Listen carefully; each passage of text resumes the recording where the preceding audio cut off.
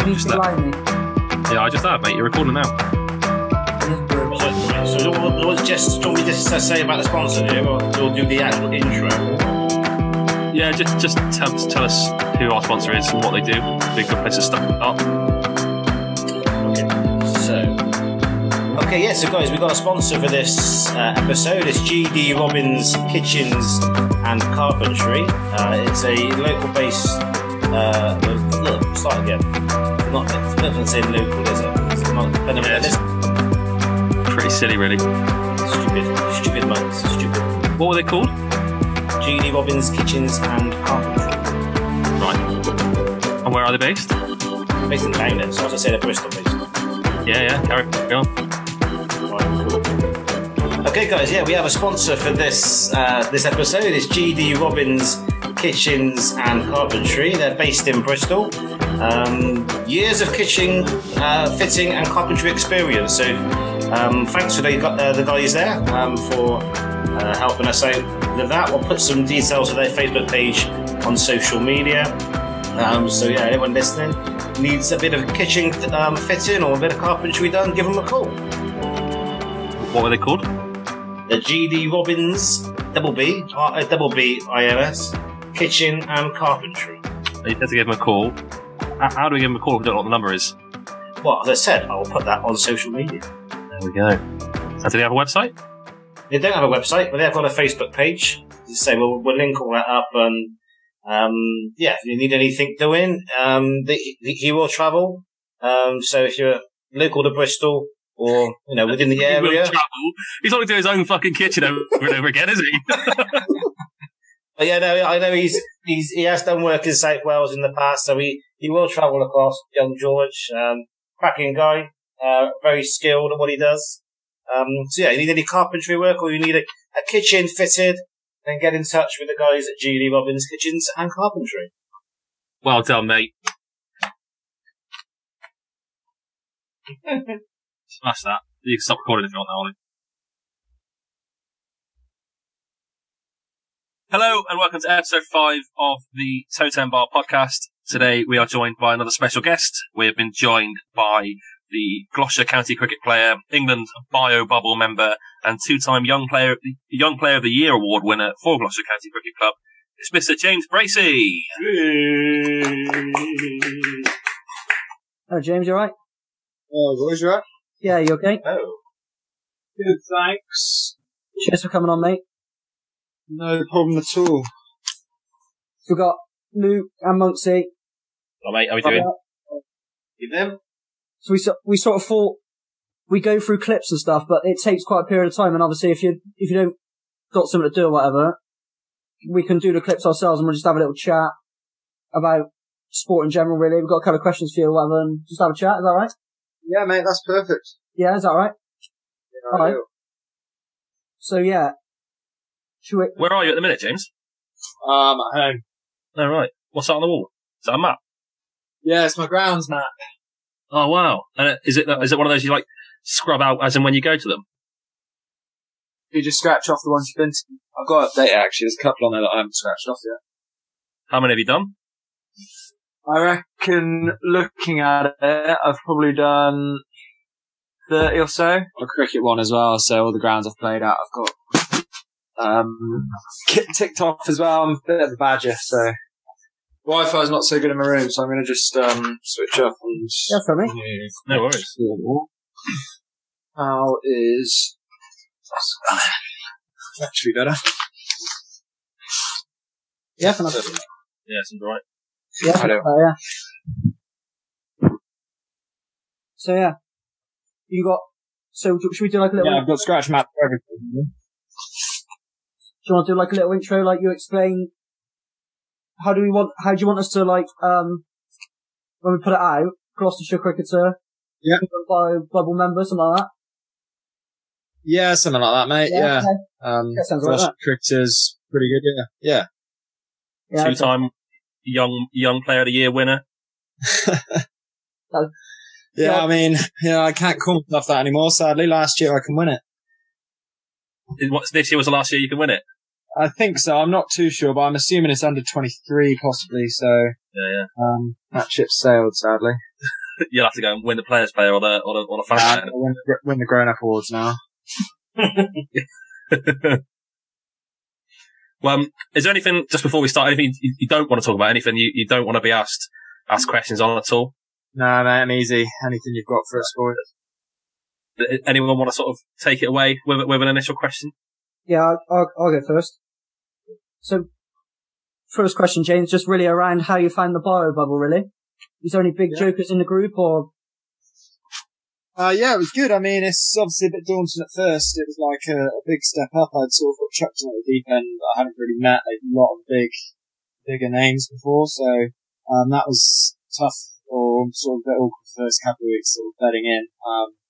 But it was really enjoyable. Obviously, you spend a lot of time with people, so I've almost sort of got to know people like you've been away with them sort of for a whole year, really. Like you've spent that much time with. Jokers wise, I mean, Mark Wood's always good value. I mean, he's always, you always see on social media the crazy stuff he gets up to. So he's pretty good. But they're all pretty, they're a good bunch. The likes of sort of Butler and Anderson sort of provide humour in their own ways. And I think everyone gets on really well. There's no bad links or anything like that. So, it's a really good dressing room to be in. I was going to ask on that just quickly.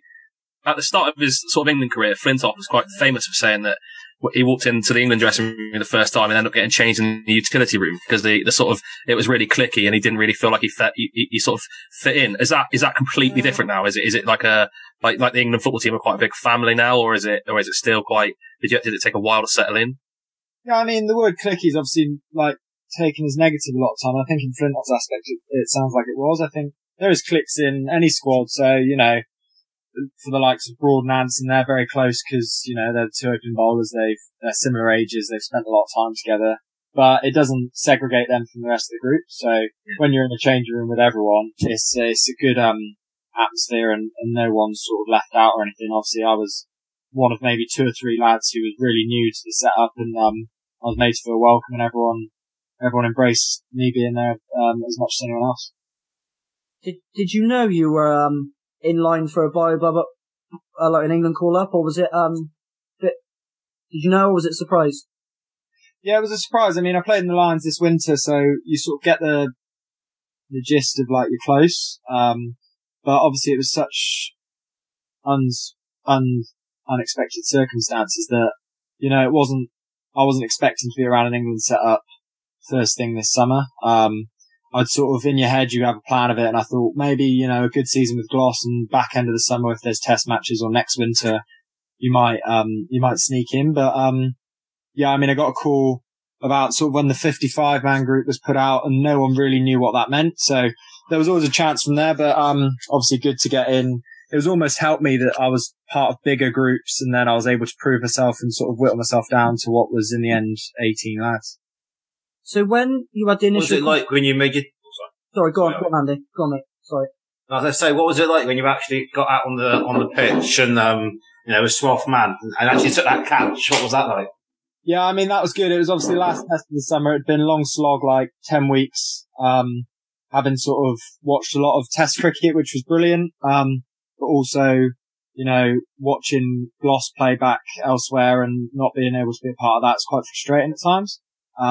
But yeah, it was nice, really nice to get on the field, obviously for Jimmy's, like 600th wicket, the catch at the end as well. It's sort of, yeah, it really sort of summed up the summer and made me sort of realise that it was a really good one for me. It was a good grab, that catch, to be fair, wasn't it? Yeah, I'd had enough practice, mate. I've been lobbed in there plenty of times. I mean, it's always the young lad who gets lobbed in there. So when I was first in, the Gloss team and not keeping and just sort of no one else wants it, you just get put in there. So I've had plenty of practice, thankfully. Yeah, fair play. So I've seen that your Twitter and also Ben Stokes put some out about Mark Saxby. Yeah. England, is he the player support coach or whatever? How crucial was he in like keeping morale and spirit up in the bubble and stuff? Yeah, Sax is one of those people who just goes under the radar. You don't really, associate sort of a staff group. You don't really think about, you know, a player welfare officer essentially. In a lot of surroundings, it might not seem as important, you know, if you're touring abroad or, you've got free reign to do things. Obviously, there's less scope for sort of, driving yourself insane essentially, but this summer was obviously a bit different.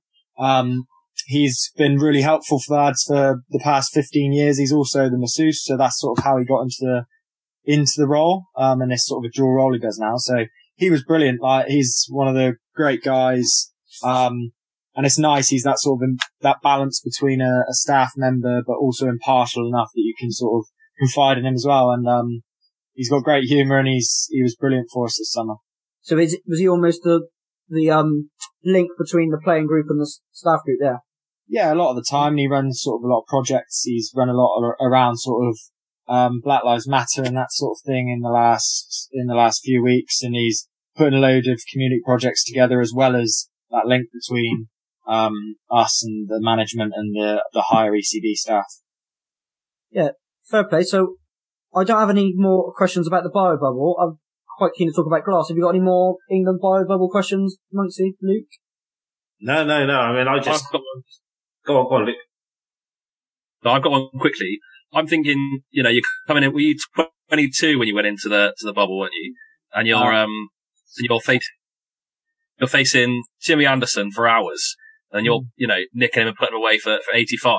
How do you not come in with like the biggest head in the world? How do you remain like grounded and thinking? Are you just thinking, I've just got to get this next ball away? Or are you thinking, I'm on 85, I could nick 100 here, and that's going to make me look amazing? Like, is the mental side of the game something you're working on? Is it something that you don't really, you're in the zone and you're just going to keep playing? Or are you thinking, I'm looking good here? Yeah, it's massive, and I think it's highlighted so much more recently. Is like, everyone sees it as like the big thing at the moment. Sports psychology is so on the rise that it's sort of in every conversation you have. There's so much support for it. And sort of when you're trying to find that extra edge, it's what people tend to go to. When I went out there, I mean, I had literally no expectations that day. So I was, one, not really expecting to play, two, not expecting to bat, three, definitely not expecting to open bat. So like, I went out there with pretty low expectations, freedom, and I think that played into my hands in the end. I mean, regarding coming off big-headed, I came off absolutely like delighted, obviously, but you know, you're soon brought back down to earth, and the next day you're in the nets and they're all nicking you off again. So, I mean, it's like, it was a stepping stone. It was a really big confidence boost for me, because you sort of realise that, you know, you're close and you're good enough. But yeah, I think it's obviously, there's a lot of things like, you know, bowlers were getting up to match fitness. A test match will obviously be very different. So it's good to know that I can do it. But yeah, I've obviously got to continue to stay humble and resilient and work my way into the test side now. You say you were expecting to open the batting. Where would you say is your best batting position? Because you batted in a few places, haven't you? Yeah, I mean, up the top, top three, anywhere in the top three, and I'm happy. I think that's where my skill set's sort of best suited. I mean, that day I sort of looked at the 30 players we had, and I was in my head, like, trying to work out who was going to do what. And I don't know, I just didn't, I didn't really know whether I was there as a keeper, whether I was there as a batter, what they really saw me as. So that was a nice boost that they sort of had the similar opinions to where my strengths lie. And, yeah, it's nice to have shown people in a wider sort of community outside of Gloucestershire and outside of the ECB setup that, you know, I'm there and I'm good enough to do it. Yeah, because I watched the game on the sort of video, and the number of fans commenting from other counties and saying, who's this bloke? Where's he suddenly come from? You know, and it kind of annoys me as a Gloucester fan, because we've had it for years and years and years. You know, we had some cracking players over the years, and they never really get the recognition they deserve, I don't think. So I'm hoping, I'm waiting on you to go and get into the England side. What's the first time probably since Jack, probably? Yeah, well, I mean, I think John Lewis played a couple of tests, 2005. Was yeah, he did, Obviously, we haven't had a massive sort of, representation in the national side. So I think we've got a lot of players at the moment that are, you know, with our increased stature at the moment, on the side and squad we've got, there's definitely 3 or 4 lads who are close as well as me. So hopefully in the next couple of years we can start to see that. How big was the confidence issue? Obviously, you came through the sort of the university route, didn't you? You didn't come through the the academy side. You've gone away, you've done your degree and scored runs at university. How big was the confidence issue? Was that really playing on your mind, thinking these guys have been playing Test cricket for the best part of 14, 15 years, and you're coming in there right at the start of your career and obviously going through a fairly unique route into the game? What were you thinking about that? And was that even on your mind at all? Yeah, I feel like I'd almost gone under the radar, and I think a lot of the lads who I was in there with, your Stokeses, Broads, Andersons, Roots, these guys wouldn't have seen a massive amount of me, if any. I mean, Silverwood even, I don't think had really seen much of me at all. I think he'd been advised on the back of, Lions tours and trips away, and the selectors had seen a bit of me, so I was obviously thankful for that. Confidence-wise, I mean, yes, I've sort of had quite a steep rise, so at each stage that maybe I have had a bit of a down put, I've always had something to keep working towards. I'm obviously aware that that's not going to always be the case, and it at some point will start to plateau or dip or anything like that. So got to remember that, where I've got to in the last 3 years, and that's definitely something that'll keep me grounded, but aware that I can do it. What do you do during the winter? Obviously, we're in the start of November. Do you have a couple of months off now, or do you work all winter? So usually in normal circumstances, we'd have October off, fully, and then go back in what would have been Monday, and go from there. You'd have your winter tests and fitness and that sort of stuff. Mostly fitness up until Christmas, a bit of indoor stuff, and then training, camp, pre-season tour, go into the season.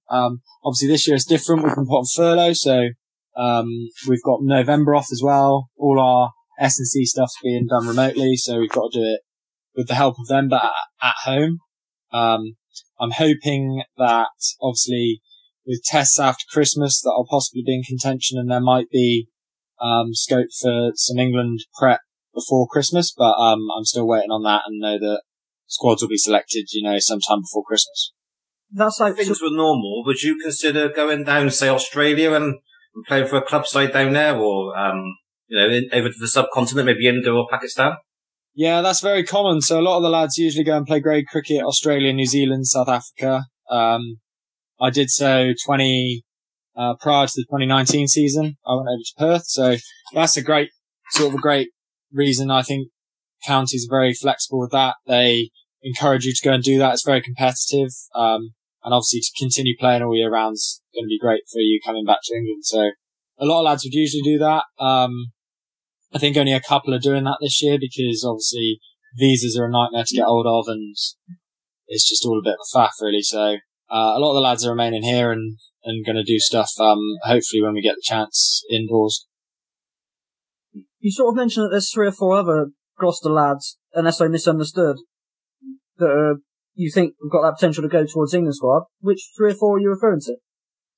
Yeah, I mean, obviously, no others have had any, recognition as such so far. But I think on sort of form, and I think if we'd have had a full summer this year, it would have been very different. I think, David Payne's white ball form has been unbelievable the last few years. And I think as a left arm option, there's not many better than him right now. Obviously you've got the likes of Reece Topley and David Willey, who are probably, Sam Curran, who are probably ahead of him at the moment. But I know that he's sort of, on the radar, and he's got the ability, to bowl quick, swing the ball, bowl at the end, bowl at the start. He's very adaptable, and I think he's one that could definitely find a role in that side. Ryan Higgins is probably the most consistent performer in the country at the moment. Chris Dent's been a big run scorer for us for the last 7 or 8 years. So in a time where opening batsmen seem quite hard to come by, he's one that I think a big season in Division 1 will put him in really good stead as well. Were you, obviously the boys at Gloucester were quite disappointed not to get a full run out in Div 1 this year. It seems like it's going to be the same sort of thing with the regional leagues again next year, doesn't it? Yeah, and I think as much as it would have been nice to play, in that, that upper bracket, I think the fact that the level playing field now, everyone's got eyes on everyone. Division 1, Division 2 is mixed, but it means everyone's in the same boat. So there's no argument about, he's scoring runs at a higher level, he's scoring runs at a lower level. It's all leveled out. So it's good for us. It'd have been nice to test yourselves against the best sides every week, and hopefully at some point that format will come back in. But for now, to win the competition, we've got to beat the best sides, the likes of Somerset, Essex, Lancs, Yorkshire. So hopefully next year we can do that. We've got quite a tough group by the looks of it. Do you think that has a good could have a positive impact on Gloucester players having that opportunity to go with England? That maybe you could put the accusation of the Gloucester players that they haven't scored runs in Div 1. That'd be maybe what the selectors would think about Chris Dent in particular. The fact it's a regional group, he's going to be facing the best attacks, isn't he? Yeah, absolutely. And at the moment, it might be slightly different because, it was a shortened season. You had the likes of myself and Dan Lawrence and Ben Folkes and those guys all in the bubble, so didn't have opportunities to play. But yeah, definitely going forward, if we get a full season next summer, it's every man sort of in the pot, and whoever gets off to the best start and shows themselves to be in good form, could find themselves in a test side within a few games. Yeah, definitely. Who's in the dressing room at Gloss? Who's the big joker? There's a few. I mean, there's some good characters. I mean, we've got a really tight bunch, so everyone's sort of it's definitely probably the best dressing room I've been a part of, if I include sort of my university days, my club days and all that. I love it in there. Here goes a big joker. He's just absolutely mental. Just like crazy, angry ginger. So he's always offering loads. Graham Van Buren, like the nicest guy on earth, but he's always winding everyone up. Chris Dent's like a 10-year-old. He's just a child. So he's got some good banter as well. Considering he's the skipper, you wouldn't realise it. Some of the stuff he does, he's just got so much energy. But yeah, there's plenty, and I think, the likes of Tom Lace has just come into the dressing room. We haven't spent that much time with him, but he's fitted in really well, and you can tell that he's going to be a bit of a clown as well. How high did you speak of the MCCU scheme that you came through? Yeah, massive. I think obviously it's changed now. The funding's been cut, and I think it's been taken over by the ECB rather than the MCC. So I don't know really how it looks now. But from when I was there, and I know my brother did it as well, a lot of guys who were at Loughborough in my time and now playing county cricket. I think in my second year, 9 of our team are now playing in county cricket. So that sort of shows how effective it can be. I think the stats like 26% of county cricketers came through it. So I mean, yeah, it's a very useful tool for guys who, one, are out of the system, or two, want to pursue education as well. It's a shame that, funding's being cut and it's not being noticed or given first class status, but for me personally, it was the perfect timing, for my development, and obviously I came out of it in a really good spot. Definitely. So I'm not sure why I read it to be honest, but have you been doing some work with Jack Russell? I mean, I've always done a bit on and off. I haven't done a lot in the last few years because he's sort of got more into his artwork. He did a lot of work with, a bit of work with Middlesex. It's one of those now. I worked with him when I was sort of 15, 16. But sort of see him around the grounds and always stop for a chat, and he's always one I like to pick brains of. So, he's a great guy. I always sort of see him on social media now and communicate with him a bit that way.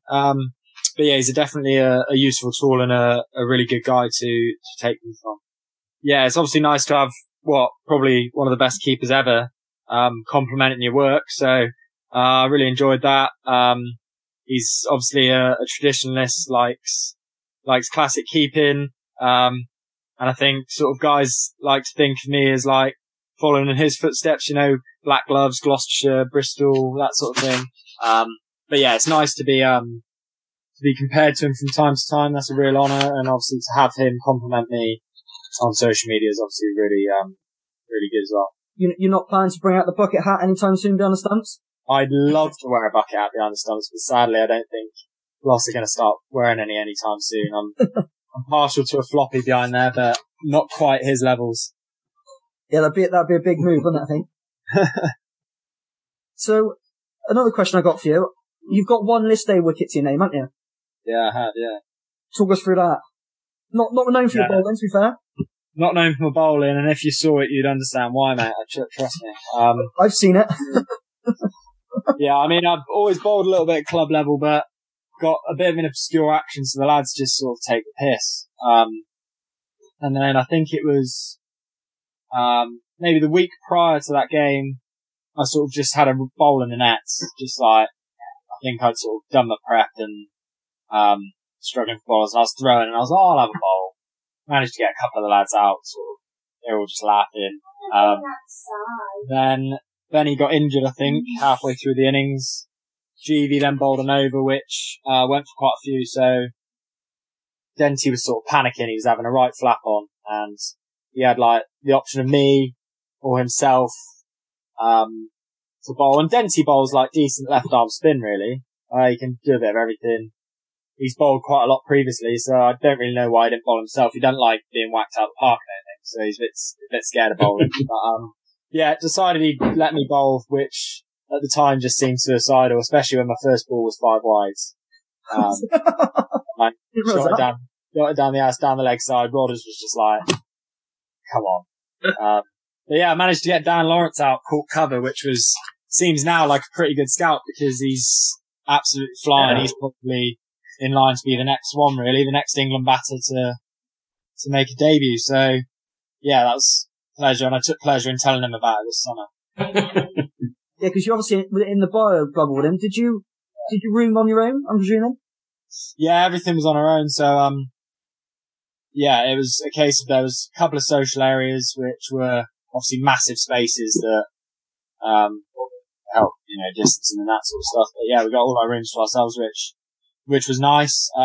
Especially at the Rose Bowl, it's a lovely hotel, so we were treated very nicely. No, it's all good stuff. You got any questions, Monksy, Luke? Yeah, I got a few. Yeah, so you mentioned your brother earlier.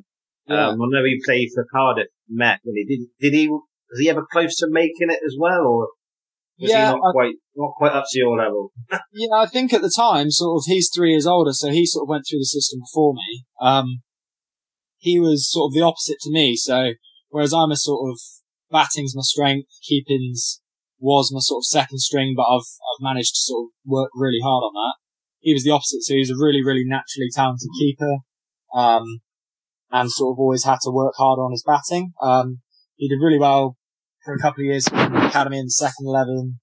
And he was just sort of at a time where it was that sort of transition between being a wicket keeper and being a batter who could keep, and that sort of became more desirable to clubs. So he lost out in the end to a couple of other guys at Gloss, sort of Richard Coftree, Cam Herring, just before Rodders joined, really. So yeah, he was a bit unlucky, I think, but he went away to Cardiff, played some first class cricket, and sort of didn't really work out for him. As I said, he was sort of caught in the wrong era. I think if he'd have played 15 years before, his glove work alone would have 100% got him a contract somewhere. I can feel his pain. That was the same as me. I was a good keeper. I cooked bat for toffee. I was a wicketkeeper that batted at 9 and 10, which obviously nowadays is absolutely no good whatsoever. No. Yeah, you don't see many of them these days.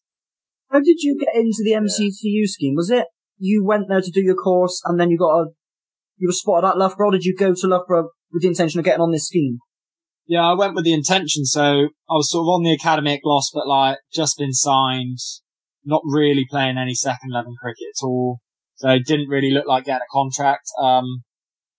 So obviously Loughborough's like renowned for being the best in the country. There's obviously 6 centres, but I sort of decided what course I wanted to do and then looked at the options from there. So it was going to be either Loughborough, Exeter or Leeds. And I just sort of looked at Loughborough and it's just like, it's a sports campus. Everything's just sport. So it suited me down to the ground, and I went there sort of hoping to get in, but understood that it was high competition levels.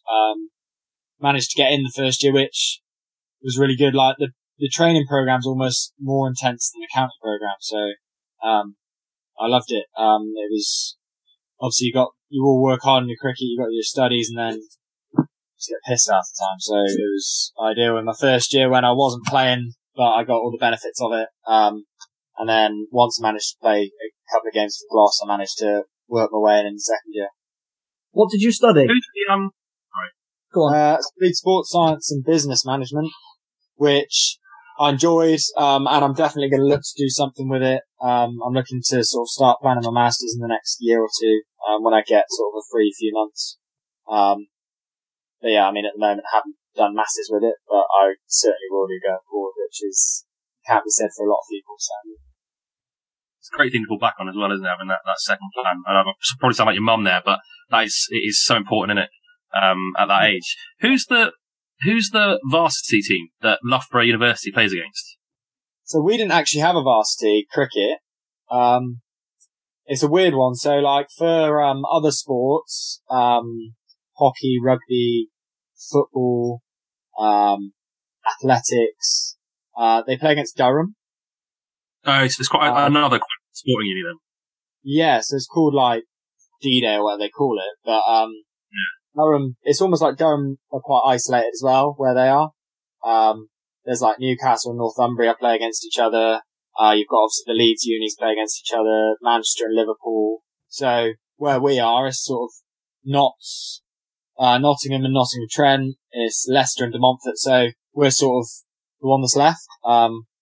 But cricket, we didn't actually have a varsity, which was a bit of a shame because I get told about people who have played in it and they say it's unbelievable. But can you imagine going to one of the other universities and you're coming up against people who are in a training program to make them professional sports people? The Loughborough creates Olympic champions, and you're going up against, and you're studying, I don't know, you're studying drama, and you just played, say it's football for like under 10s level, you played at grassroots, and then you're coming up against Julio Arca. Like, can you imagine how like mad that must be? You must get battered. Yeah, I know. I mean, it's obviously happening in a lot of sports now, where unis play against main sides and all sorts of crap. So yeah, we played against. It's mental. Like we played a pre-season game, and in my first year, so the main MCCU side were away. So it was almost like our second team. So we like padded it out with the lads in the squad who weren't playing, and sort of some of the club lads. So we had a couple of lads who played like 13 cricket, like just there for the social. And rocked up, and we were playing against Notts 2s, so it was a lot of their young lads. But it turned out Stuart Broad, Chris Reed, and Jake Ball, I think it was, were coming back from injury, so they all just rocked up and played. And you've just got these blokes there, and they're just absolutely pooing themselves. It's just like crapping it. So yeah, you get those moments. I mean, you get them in club cricket as well, because like obviously Gloss lads are allowed to play in the local, the Weppel, the league. So yeah. You get like Gloss and Somerset players playing on Saturday, and you just see the way club lads react to them, and it's just brilliant. Yeah, I can remember playing a game for Frenchie, rocking up, and they had I can't remember who it was. There was some guy, Pakistani, with the overseas player. And 2 days after he played for us, he got called up for the Pakistan team because they were over here playing a test match and he had an injury. And 3 days ago, he's bowling at me. And I'm thinking, what's going on here? Yeah, it's ridiculous, isn't it? Like some of the things that turn out, like some of the guys who have played in these leagues over here are just mental. Because you played for Winterbourne, James, didn't you? Yeah, I still do when I'm around. Obviously, not this summer, but the summer before. Me and Denty both played for Winterbourne. Yeah. Because obviously my local sort of Weppel club is Downend, and they've had, I can't remember they've had, but they sort of had Gloucester players all the time. I've seen Ryan Higgins walking around the boundary with a beer in hand on a number of occasions. Well, like a lot of the Gloss lads play for Downend, so like lads who don't necessarily play club cricket quite often go up and watch them. Like so at the moment, last year it was so Callum Gregory's their captain who used to be on the staff at Gloss. Miles Hammond was playing there, Coey was playing there, and in the past, sort of Craig Miles played there. So yeah, a lot of the lads sort of get drafted there. I mean, it's crazy that they rock up and play at Downend every week because it's just absolutely tiny. So, they always get deflated when they come back and don't get any runs. Go as far as to say that boundary towards, well, both sides actually, they're the smallest boundaries I've ever seen. Yeah, they're ridiculous. And I mean, we've played a couple of second team games there and it's just been absolutely ridiculous. I think we always take the mick out of Hamo because when we played the last twos game there, it was probably 2017 and we played T20 there, or it might have been a 50 over game. They reduced to like 30 overs or something, and Neil Dexter hit him 6 sixes in an over, but like literally like plinking them everywhere. But it's like it's just a joke, and I think he's just scarred for life from that, I think. Yeah, definitely. So, talk to me about Cobain. How good was he this summer? Yeah, really good. I think he's one who was disappointed he didn't get picked up, in any of the franchise leagues or the 100 draft, after being obviously really consistent for the last probably close to 10 years now. I think this year was sort of a real breakthrough for him. The way he scored his runs as well, he was really aggressive, and it almost the fact that he stood out more this year, more match winning knocks, more big knocks, and his 6-hitting ability obviously this summer was second to no one in the country. So I'm hoping this winter he gets some opportunities, possibly if there's any leagues going around. But if not, I mean, he's a great asset for us, and it's good that he's signed on for another couple of years. Yeah, because almost as a Gloss fan, I don't want him to go and be involved in himself. I want him playing for Gloucester. Yeah. I mean, we've not usually had that problem, but as I said, hopefully, as we sort of start to, we made finals day this year. We're technically a Division 1 club now. Hopefully that starts to happen more in the next few seasons. What were your thoughts on the way that the Vitality Blast ended that final day? Like, were you thinking, were you hoping it would be put back to the Wednesday? Were you kind of glad that it was reduced to was it 11 overs, 11.6, 11.4 overs, whatever it was in the end? Were you happy with that? Not really. I mean, you'd like to obviously decide it with a full day of cricket.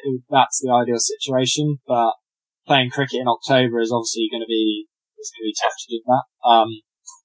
I mean, we joked about it at the time. We were like, we were desperate to play on the Sunday because our end of season golf day was on the Wednesday, so we'd have had to have cancelled that. But no, I think, that's how it was. That's what they agreed. It was a bit of a shame that they were sort of panicking and almost trying to decide the day before what they were going to do. And the fact that there was an option of having a full day on the Wednesday where the weather looked a bit better could have been different. But, no, I mean, it was the same for both sides. We'd obviously played a shortened game against Warwickshire at Edgbaston earlier in the year, and done really well there. We just didn't sort of adapt to conditions quickly enough and didn't turn up really, which can happen. So it's just how it is, sadly. For me, you mentioned the 100 earlier on there. What are players' views on that? Because obviously a lot of the fans aren't fans of it at all. They don't see the need for another format, if you like. So from a player's perspective, what's your view on it all?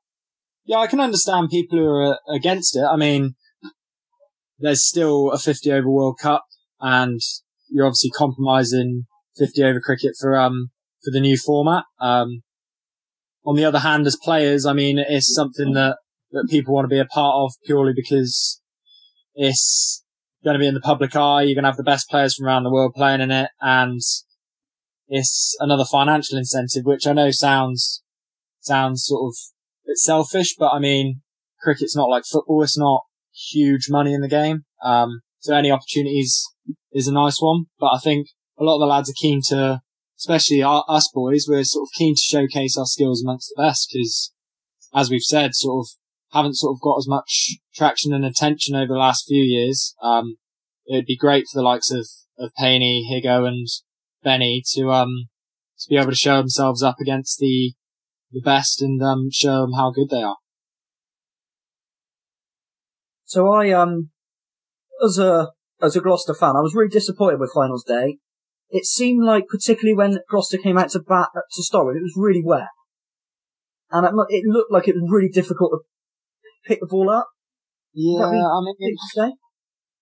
I think purely the wicket did not play anything like we expected it to. The outfield was a bit wet and the groundsmen were a bit concerned, but I think both Dawson and Alex Stewart, coach, were happy and we were happy. So it was fine that we were out there. I think we just sort of misread the pitch a little bit. It was rock hard and looked like an absolute belter. It just sort of had that bit of sort of tackiness and extra bounce that we didn't really expect. And, to be fair to them, Topley and Jacks bowled really nicely. And if it had been a 20 over game, you can afford to have, a below par power play, but in a 11 over game, it catches up with you pretty quick. So yeah, we just got behind the game early and sort of couldn't really recover. that's just how it goes sometimes. I think it was obviously a wicket undercovers for 2 days. It was never going to be the easiest, but yeah, sadly we just didn't pull it out of the bag. It's all good experience in the bank going forward, I suppose, but the most pertinent question here, and it all came out in the wash really, who won the golf day? It was actually two of the coaches in the end, so the academy coach, Tim Hancock, and the batting coach, Owen Dawkins, won it. I mean, there was a few beers drunk as well, so, like, it was never going to be the best golfers winning, was it? But, yeah, it was good fun. Who was the best golfer there? Best golfer? Hankins is probably our standout. He's probably off about 4. George Scott's very good. Payne's very good. Josh Shaw's very good. It's actually all the bowlers who are the best ones, apart from Very good. Average. I mean, getting better. I think it's bad time for courses to close because I was actually starting to shuffle my handicap down. But yeah, I can swing a club. I wouldn't say I'm brilliant, but I'm alright. So it was next stop European Tour golf if the courses wouldn't close then? Yeah, that would have been the dream actually. That's better than cricket, I reckon. I mean, money they make in golf. Unbelievable, yeah, isn't it? If you're the best in the world at golf, you're laughing, aren't you? But then there's obviously lots of downsides spending so much time on your own. I mean, at least we get to watch the Masters, so I'm just going to be locked in for 4 days for that. You a big fan of many other sports? Obviously, we're going to come to your football and your being a fan of Rovers and stuff. You fan of many other sports? I mean, apart from Rovers, I wouldn't say I'm a massive fan. I mean, I follow Bristol Rugby. But my dad doesn't like me going and watching them because obviously I have to go to Ashton Gate. Good man. That sort of hinders it a little bit. I mean, my granddad's always been a big Bristol Rugby fan, so I do follow them. I'm sort of one of those people who just grew up and just played everything really. I've never been a huge, fan, but if anything was on the telly, I'd watch it. I mean, I understand those things. I'm quite happy to watch. I got into basketball quite a bit at uni, so, I follow the NBA as well, but, yeah, not too much apart from Rovers. Because you did play a bit, you're the same age as me, you did play a bit of football, didn't you? Yeah, I played a bit of football.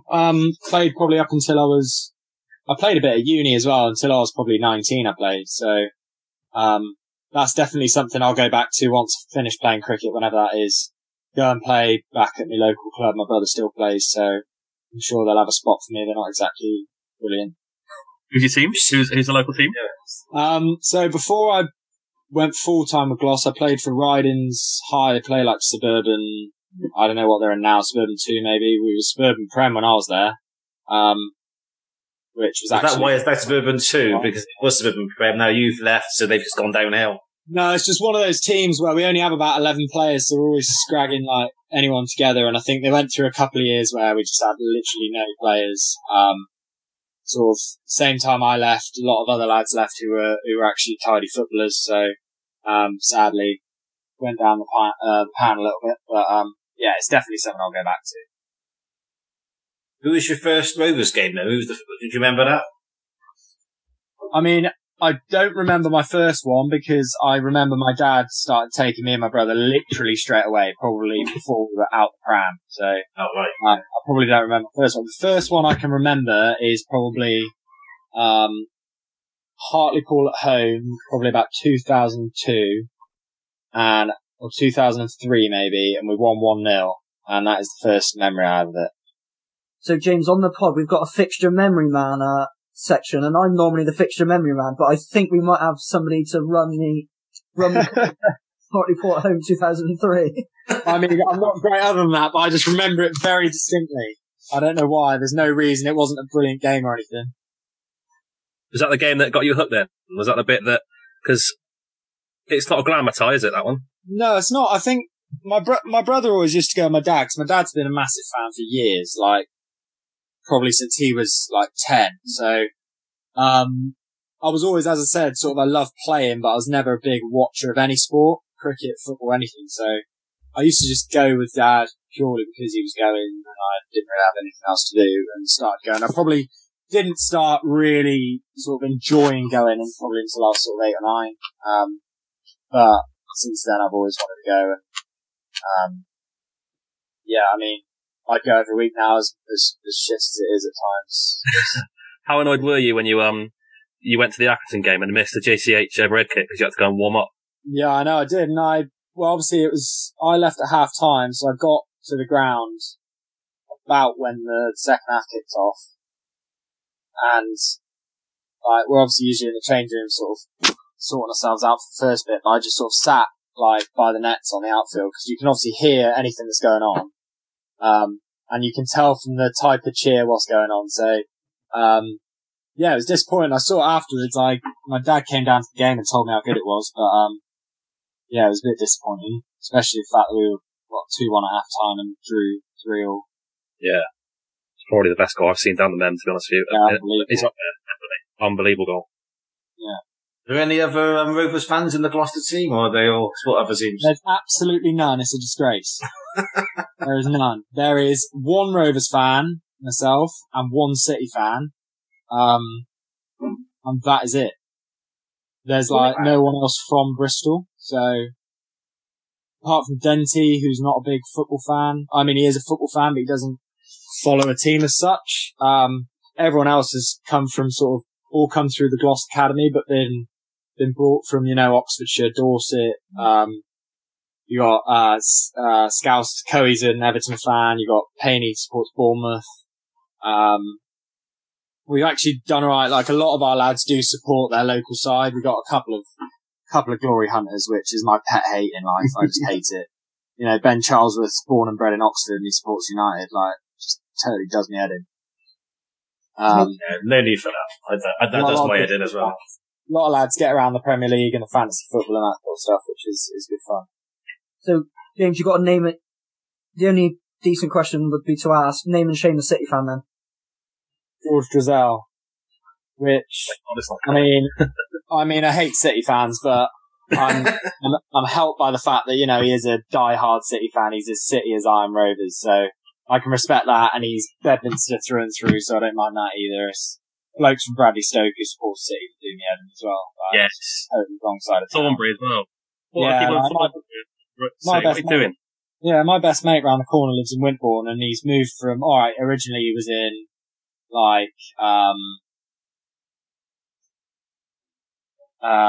Emerson's Green. So I was like, and he's a die-hard City fan. I'm like, what is wrong with you? But to be fair, he is first to admit that the blokes south of the river are just nauseous when it comes to City. They just moan it. Being on Twitter since they've started losing games, they just need to knock it on the head, don't they? I thought they said. Promoted. Huh? I thought they were already promoted, mate. They thought they'd done it. There you go, they're a Premier League club, aren't they? Oh, they were saying it on Sky Sports the other day as well.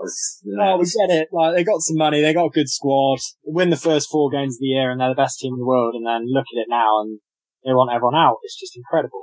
Their cheeks are back out by Aston Gate. Rinse and repeat every year, every single time. Yeah, I mean, it's not great. I mean, they're in obviously a good position at the moment as a club, which I hate to admit, but it's always nice to see them lose a few games. Yeah. The Gas and Gloss double header. Obviously, you went and played in it, so you've got a sort of you've probably done that quite a few times. Yeah. Do you not think there should be a link between the two clubs in that respect? Obviously, I know Rovers are looking to move stadiums, so it won't be a long-term thing. But over the summer, some of the best days I've had since I moved back to Bristol is the Gas and Gloss double header. It's fantastic. Yeah. I mean, it's often, as you said, our T20 games tend to start at 5 on a Saturday. They usually start 6:30, 7 o'clock.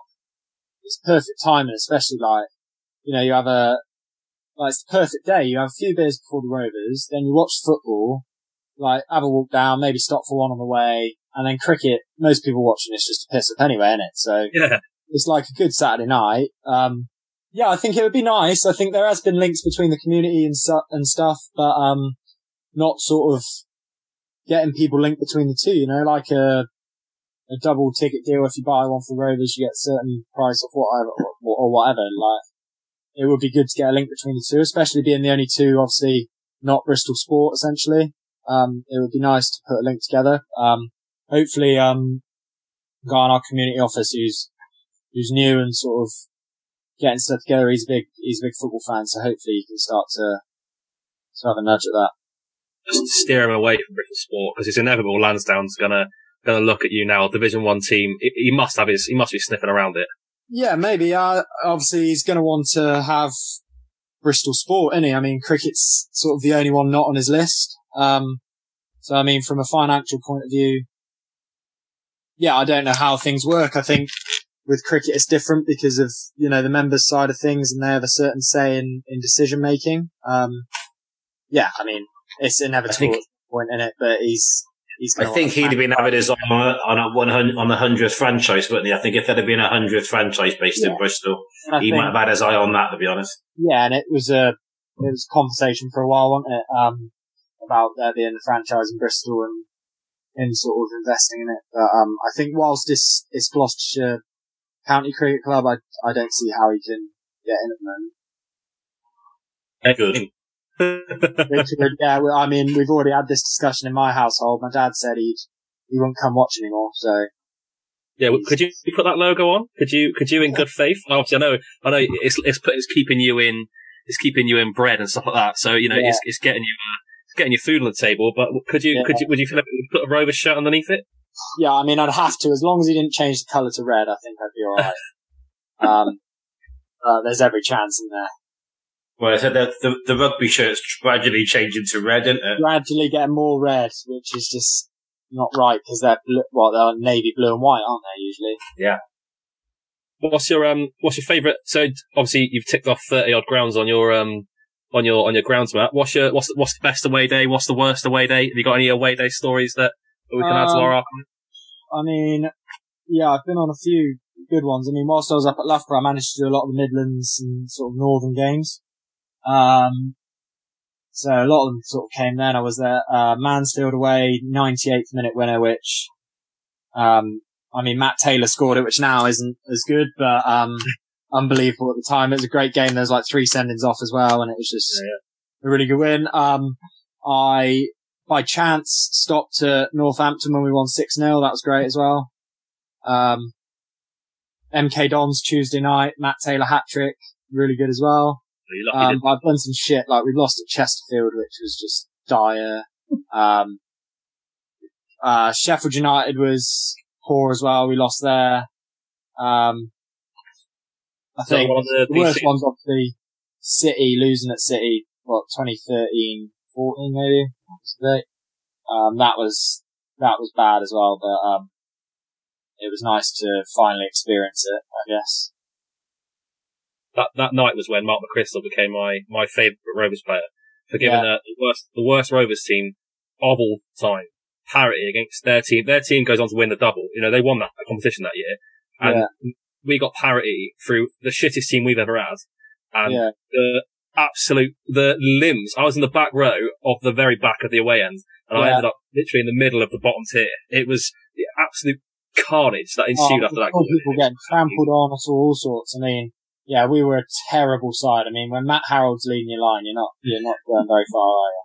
But I think, to be fair, that's a little bit harsh, Luke, saying that's the worst side ever. I have experienced a lot worse sides than that. Yeah, I mean, my dad says every year that it's the worst side he's ever seen, so I'd love to know what actually is the worst side we've ever had, because we've had some bad players. This one's going to be up there. Statistically, this team, from when Gardner's come in, statistically it probably is. I actually think the team we've got at this moment in time is nowhere near the worst, but I mean, statistically, obviously, hasn't really delivered since he's come in, but I guess trying to just accept that might take a while, I guess.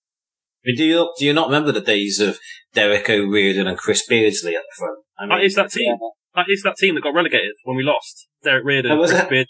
That's that team. I mean, some of the strikers we brought in just useless, weren't they? I can't remember his name. We got some bloke Cunnington or something. Oh, Adam Cunnington. I remember him, and I was just like, "Who is this bloke? How is he getting?" he scored the other day. Actually, it was on the Saturday. I think he's playing for Weymouth or something now. Absolutely incredible. Some of the people we've let play football for us is embarrassing. Alex Wall. Yeah, yeah. I mean, at least at the moment, sort of blokes are showing a little bit of promise. I think the majority of the signings look pretty good. I agree. It's just a style of play at the moment. I think it's the problem, not the players. Yeah, I think we're sort of investing in this higher end style of football, which I think is great, but to get out of this division, you've almost got to have a little bit of a mix. You've got to have a bit more about you. Like, you've almost got to put together what we've got now with what Coglan had going on, which was dire football, but we won every week. Out and won games of football, which I know a lot of people hated and said, "Oh, it wouldn't last." But I mean, Christmas last year we were third in the league somehow. Right? So I think to get out of the division, if we're going to play the way we are, we've got to play better than the likes of Peterborough, Sunderland, Ipswich, Hull, which at the moment we're just not keeping up with them. So, we're nowhere near that level, yeah. Yeah, I mean, Tuesday night show, they were just a bit too good for us going forward. Can I just a quick, go back to cricket quickly, because someone was wanting to find out. Obviously, Tilakwati Dilshan did his scoop, didn't he, many moons ago, and then ever since we've got all of these shots that are just bizarre. I've been watching the IPL and some of the shots that Ben Stokes are playing, you know, literally going down on one leg to Patterson who's bowling at 90 miles an hour and scooping it over his shoulders. Yeah. Crazy. You must practice that. To do these shots. You can't just suddenly go out and do them. How much practice of them do you do? Because if I had got down and done that when I was in the nets as a 12-year-old at Frenchy, I'd have been told to get out the nets, take your pads off and go home, you know. Play straight, man, you know. Yeah. I think with how the game's developing, it's like creativity is obviously encouraged. Bowlers can work you out very, very quickly, so you've got to be able to combat it some time or another. So, I mean, you look at how T20 cricket was 2003 when it was first released. It was very, very different to what it is now. You know, guys still played themselves in and still left open bowlers, blocked good balls. Now, I mean, something like a scoop or running down at someone immediately makes that length very different, and makes the bowler think. So it's all about, it's just cat and mouse. I mean, making the bowler think, trying to predict what they're going to do. And I think, you know where the ball's going to be. It makes your decision a lot easier and it makes it a lot less scary.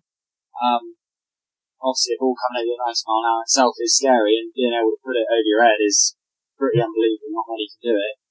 But if you know that, you know, it's the top of the innings, he's going to try and hit the top of the stumps, you can immediately get in a position to do it. Which the likes of Stokes, Banton, Butler, they're just so good at, and they can adapt so quickly that, they just do some ridiculous things. But regarding practice, they just do it in day out. They just do really intense, purposeful practice, which makes them so good when it comes to competition.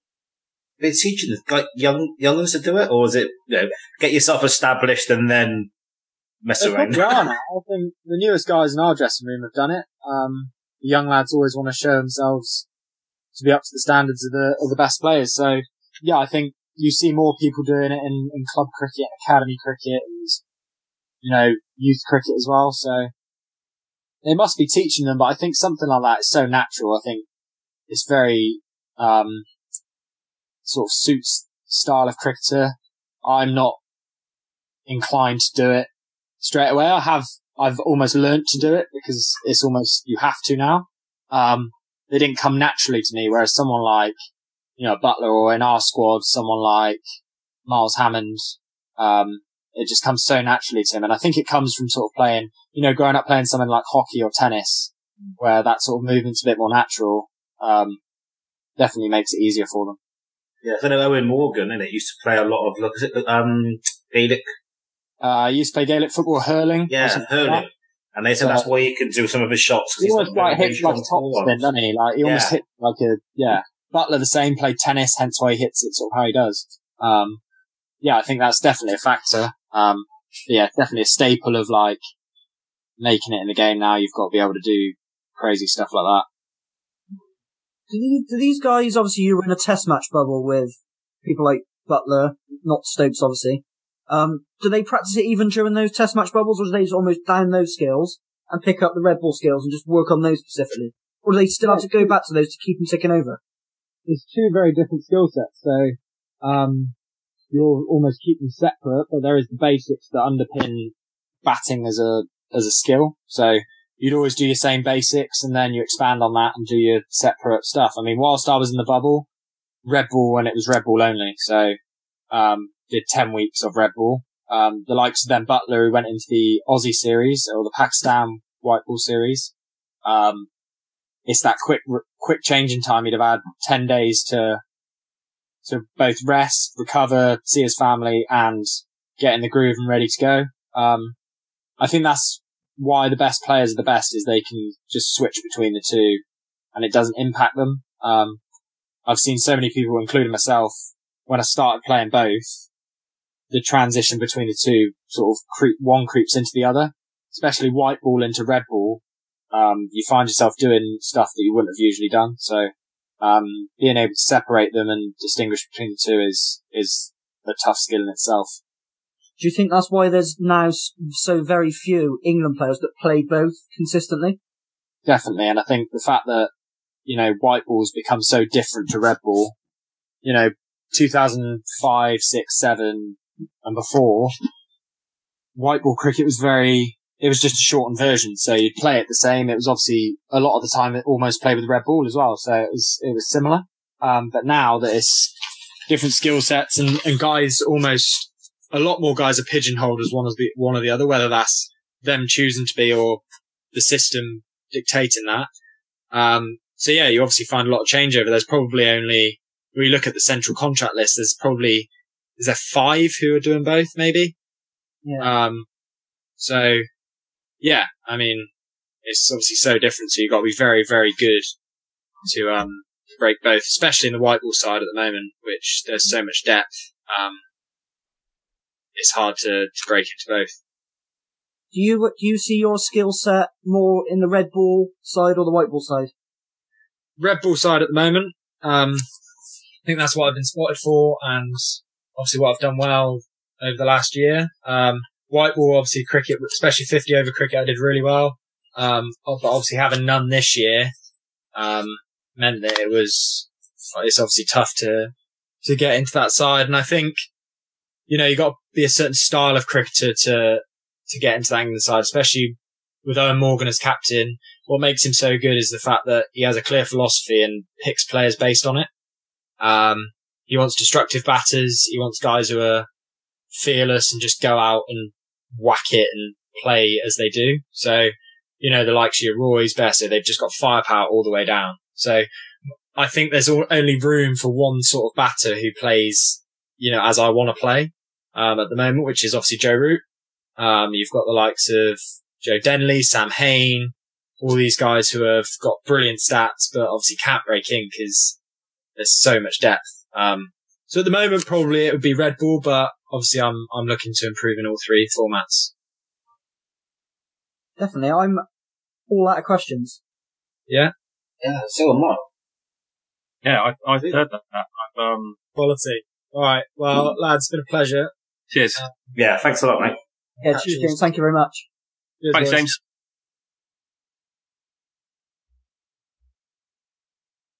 Right, James has left the building. That was alright, That was wasn't it? good. That was alright, yeah, that was good. Right. Andy, what's your first clip this week? Okay, so the first clip this week is going back to Bristol Rovers. One of the most memorable derby games certainly in my lifetime, when Peter Beadle scored in the 91st minute to get us a 1-1 draw down at Ashton Gate, sparking joyous scenes in the away end and pitch invasions and all sorts in the home end. Absolutely fantastic. Just what you want to see from a derby game. What were your thoughts, Ollie? I wasn't there. No, but you saw the clip. No doubt. The clip looks fantastic, to be fair. It looks like absolute scenes. Although I struggle to back any clip. I know it's obviously Rovers scoring at City, but he also played for City. So? What do you mean so? When are we getting a clip of Matty Taylor then? Because Matty Taylor moved directly from He did, that's Rovers true. to City and did it in a fashion that was very underhanded and, not the way that things should be done. Peter Beadle went to other clubs in between, and then just happened to go back to City in the same way that Steve Phillips ended up at Rovers, and we've had loads of players over the years, and so have City that have played for both sides. So you've got Peter Beadle, Dwayne Plummer, Steve Phillips, going the other way, Ray Cashley back in the day played for both clubs. It's not unheard of to play for both Rovers and City. What is unheard of, really, and has only happened a handful of times, is to move directly between the two clubs for a fee. And I think that's why it rankles so much with Rovers fans, is the way that it was done, not the fact that he went there, but the way that it was done, and then obviously the way that he carried on whilst he was there with the gold gifts and all of that. You've forgotten the best ones that played for both Rovers and City. And that's, of course, John Akinde. John Akinde. Jason Roberts. Jason Roberts played for City. He was on loan at City from Wolves before he came to Rovers. So, we don't turn around and Jason Roberts and go, oh, he played for City for first and we just boo him, I would suggest Rovers fans do boo any player that comes down the Rovers ground. That's played for City, or is playing for City, or has any connection with City, really. Yeah, but not quite not often when they play for blue and us. white as well. Yeah. Not when they play for us, though, did they? No one gave Steve Phillips a load of crap. Dunno. They did, to start with. You got loads of shit. Yeah, well, the imbeciles, aren't they? That's fair enough. How many times have you been down Ashton Gate then, to watch Rovers? 1, 2, 3. That was my third visit. I've been down there once since. The very first time I went down there, I think it was about 1987, and we could only it was New Year's Day. We could only get tickets in the home end, me and my old man. I was about 8 or 9, something like that. And 1989, sorry, New Year's Day 89. I was 9 years old. And my old man said, whatever you do, if Rovers score, don't cheer. And Gary Penrice smashed one in the bottom corner, and I sat there, sort of trying to hide my grin, and my old man went absolutely mental and went, yes! And then when everyone looked at him, went, oh, he scored. And then had to very quickly try and sort his way out why he was cheering and came up with some excuse. So I thought he saved it. I got to be honest. I've been in the home end at numerous places, but I would never go in the home end down there. Not even a million years. Never in a million years. Yeah, I've actually been in the home end a few times. I've actually been down there when I was younger and watched England under 21s play. Emile Heskey was playing for England, and they played Italy 1-0. And playing in goal for Italy was Gianluigi Buffon. What was he? Gianluigi Buffon. Who's that? Well, what his name is? I'd find it difficult to believe that Emile Heskey put one past Buffon. Emile Heskey scored the goal. England won 1-0. Emile Heskey scored the goal. Darren Eadie was also playing for England. I think Jamie Carragher played as well. KSI has got blood on his hands. Emile Heskey was a fucking good footballer. He was a fucking good footballer. Yeah. And the idea that you find it hard to believe, he put the fifth against Oliver Kahn. You know what I mean? He scored against players. He was a fantastic footballer. Michael Owen would frequently say that he was his favourite England partner because he would do a lot of the donkey work, which meant that Owen could just stay in the box and just be there when the ball came in, because Heskey would be the man that ran the channels. He would pull defenders all over the place. And he also said as well that he scored a lot of headers, Owen, because defenders would both go, when the ball came in the box, Heskey would attract the defenders and they'd leave Owen unmarked. It doesn't help, though. It doesn't help that England fans, for as long as I've been watching England, stand there and sing 5-1, even Heskey scored. Yeah. Which doesn't help. I mean, I'd say KSI's got blood in his hand with that Heskey time and all the FIFA videos, because the young kids just see him as a bit of a joke. Like, the people who are like 13, 14 now, they see the Heskey videos going round. But he scored some absolute bangers for Liverpool. Didn't he win the Europa League with Liverpool, or the UEFA Cup, whatever it was back in the day? He was part of their treble winning side. He won the double League Cup with Leicester. He was brilliant. He was a brilliant player. And he gets absolute pelters. But I'd never go in the home end at Ashton Gate because it only takes one dickhead to recognise you, or one dickhead to have seen you in a different Rovers video, or seen you on Twitter, talking about Rovers. And then, as Bracey said earlier, they're all such belters about their team and about City. People like south of the river, like Bevinston, Knoll, and all that. Like they're all they've got such a weird way of supporting their club. Like it's so strange how aggressive they are about it. We got a few in our end, name. I can name 2 Rovers belters on this podcast. It's nice of you to name yourself, mate. Yeah, as I say, I agree with Luke, but I wouldn't put you down that list, Ollie. But I disagree with that. I don't think if there was a City fan recognised in the West End, say, for like in the Uplands Terrace or whatever it is now, the big blue stand that we've got, if there was a City fan in there recognised by other Rovers fans as a City fan, I don't think that anything would happen to him. In the Blackthorn end, it's inevitable, isn't it? But I think you could go anywhere in the City Stadium. You could sit anywhere as a Rovers fan, and if someone knows you're a Rovers fan, every chance you're getting punched. They're weird. They're a weird bunch. You could be going there. You might even have to be Rovers. I watched City versus Hull years ago as a kid, and I'd never go there now. I'd never go there now. Jeez. Did you hear that? Yeah. That scared the crap out of me. So we're talking about the derby there, and obviously we haven't had one for a good number of years, and there's obviously a lot of good derbies in the country. What, in your opinion, what's the best derby in? And I'm going to say Britain, so we can include Rangers and Celtic in it as well. What would you, if you could go to any derby, on this island? So, which derby would it be? For me, initially, I've got 2 thoughts that come straight to mind. It's difficult to look away from Celtic and Rangers. I would also say Villa Birmingham's are. I can't think of anything else that I'd rather go to than City Rovers. Celtic and Rangers, of course, but for different reasons. For something that I would care passionately about and wouldn't be able to sleep for weeks before. My nightmare, when I have anxiety dreams, some people's anxiety dreams are, people unlocking the toilet and they happen to be on stage. Do you know what I mean? Something like that. That's some people's anxiety dreams. My anxiety dream is Rovers playing City in the playoff final. I don't think I'll be able to sleep for a month before that. I don't think I'd be able to go. Yeah, I don't think I could. I'm not even sure I'd be able to watch it on telly either. I just curl in. I just go and find a cave somewhere and sit there for 2 hours and just hope for the best. Yeah.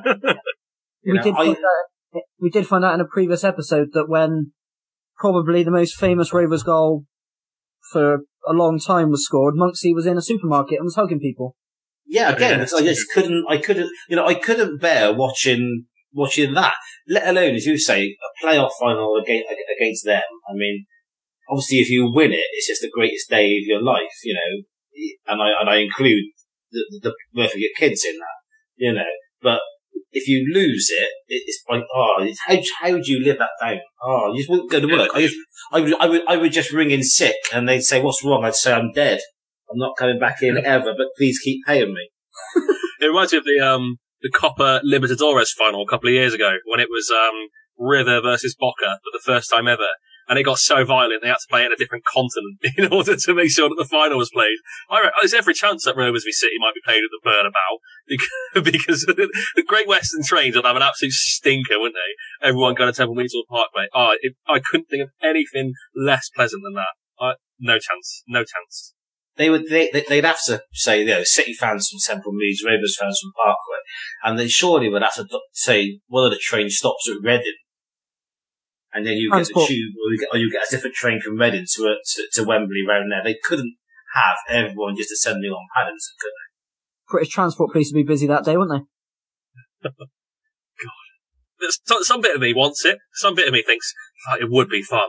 But most of me thinks, I honestly know I wouldn't be able to sleep from the day we both won our playoff semi-finals probably until 3 days after the playoff final. I don't think I'd be able to sleep through nerves. And ultimately we'd lose. There's no doubt about it. We would definitely lose. So you just wouldn't live it down or be able to sleep afterwards. I'm stressed thinking about it. I can remember when we lost to Huddersfield in the playoff final and what that felt like. It just felt like someone had just ripped you inside. And that was Huddersfield. Imagine losing to them. That is one thing that I like about living in Leicester, is that I haven't got to associate with City fans every day. because one, they do my head in, and two, if they was to beat us, I just wouldn't be able to show my face. That 2013 game was the last time I played them, and they scored those two pretty good goals.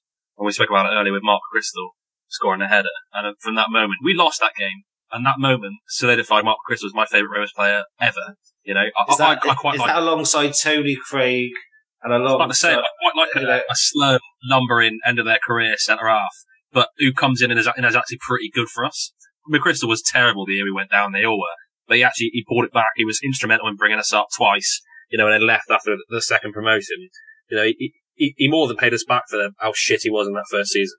But the moment that ball hit the back of the net, I was like, you know, it brought us parity to probably the best side they've ever had, or certainly in the last 20 years, and the worst side we've ever had, and probably will ever have. It was that bad. And, oh God.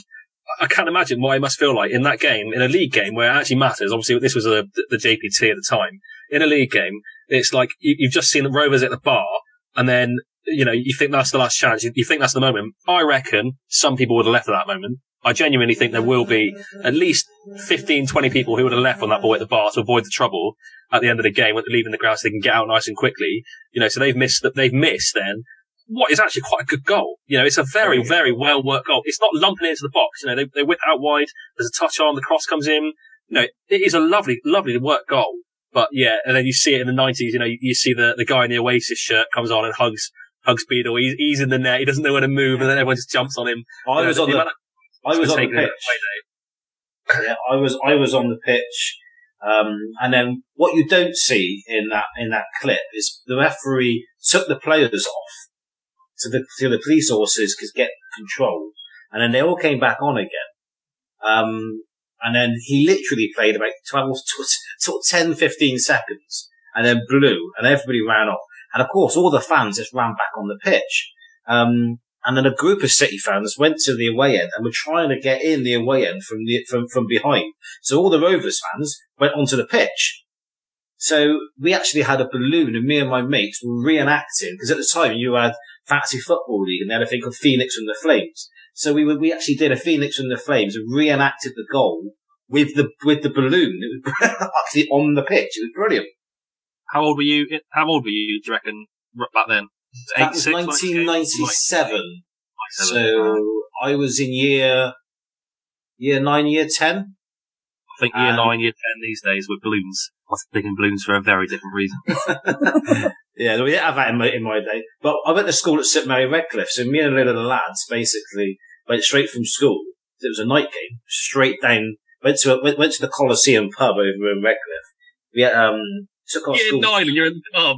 Yeah. We took our school ties off because we had blazers and all that. We took our school ties off, made it look like I bought actual different ties in. So from home, put it on to make it look like we just finished in the office, just next door. Went in the Coliseum, had a few beers in there, had a stroll down, had a few beers in the Ship and Castle, in there, and then went in the away end, and then it was brilliant. It was carnage, but yeah, one of the best days ever. Brilliant.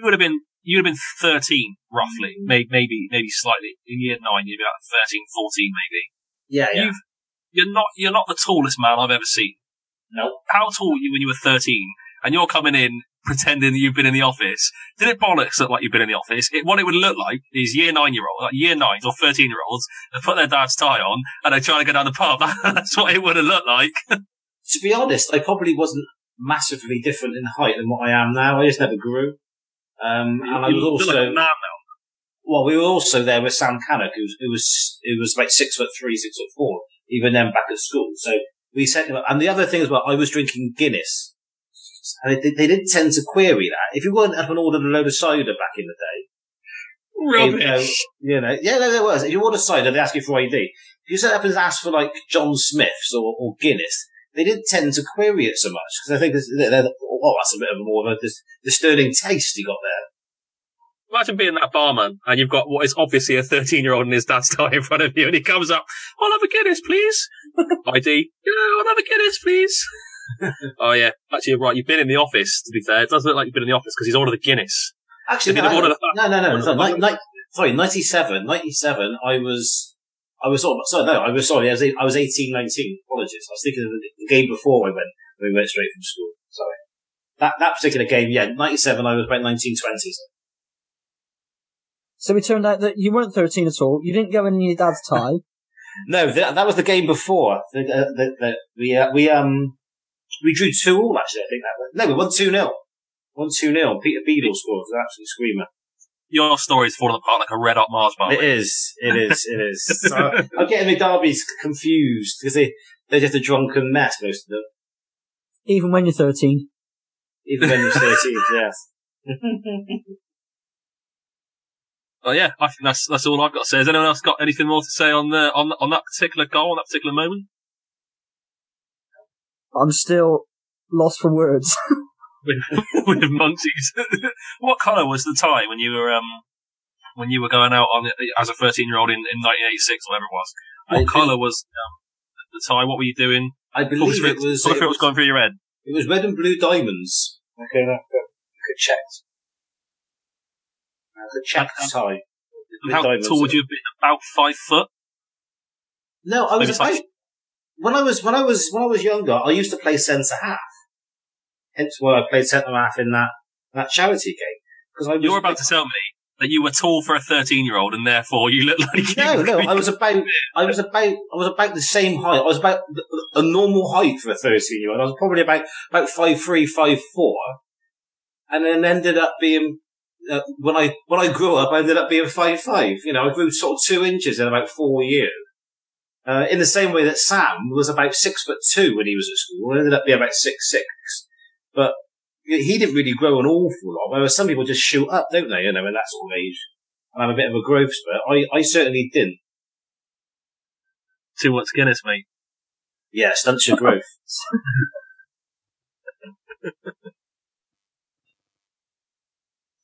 Should we move on then to the next clip? I think the next clip will be my clip. The clip that I brought to the Totem Bar for this week is it's an ice hockey clip. Actually, we've not discussed ice hockey before. We've got a certain disdain for American sports on this podcast, so I'll just keep bringing them. It seems like I can't get enough of them, despite I hate them. So effectively, in this sport, you've got 2 squads of players in ice hockey, and then you've got an alternate member. They're called netminders, but we'll call them goalies. You've got an alternate goalie who's in the stadium, so that if your first choice keeper gets injured and then your second choice keeper gets injured, this alternate keeper can play for either side. He's a completely neutral player. He doesn't have to play for the Blackhawks, who he comes on for in this team, but he is employed by the Blackhawks. So the guy's called Scott Foster. He'd been an alternate netminder for the last sort of 2 years with the Blackhawks. During his day, during the day job, he's an accountant. He'd been there for 2 years. He'd never ever got anywhere near the ice. And in this clip, he's 36 and he's coming on because of the injuries to the 2 goalkeepers that the Blackhawks have suffered. So he's 36, making his NHL debut, which is amazing. I think to make your debut in those circumstances is quite remarkable. Ollie, what did you think? So I watched this clip a good number of times. He's better than Ansi Jacola. He's absolutely fantastic. Why has he not played for a team before? No, I don't know. I don't know the answer to that because he comes on. So what this clip doesn't show you is that during when he was warming up, the Blackhawks he came on during like a TV break, and the Blackhawks players were sort of firing shots at him. They sort of fired 7 or 8 shots at him, and he conceded every single shot. So then they were like, Johnny, just pack this in and we'll just get on with the game. And he's like, yeah, let's get on with the game. And then he goes on to save sort of 7 or 8 shots consecutively, and then they go on to win the match. So even like how he must have been nervous anyway, and then having conceded 7 or 8 shots in the warm up, he must have been thinking, I do not belong here. I do not belong.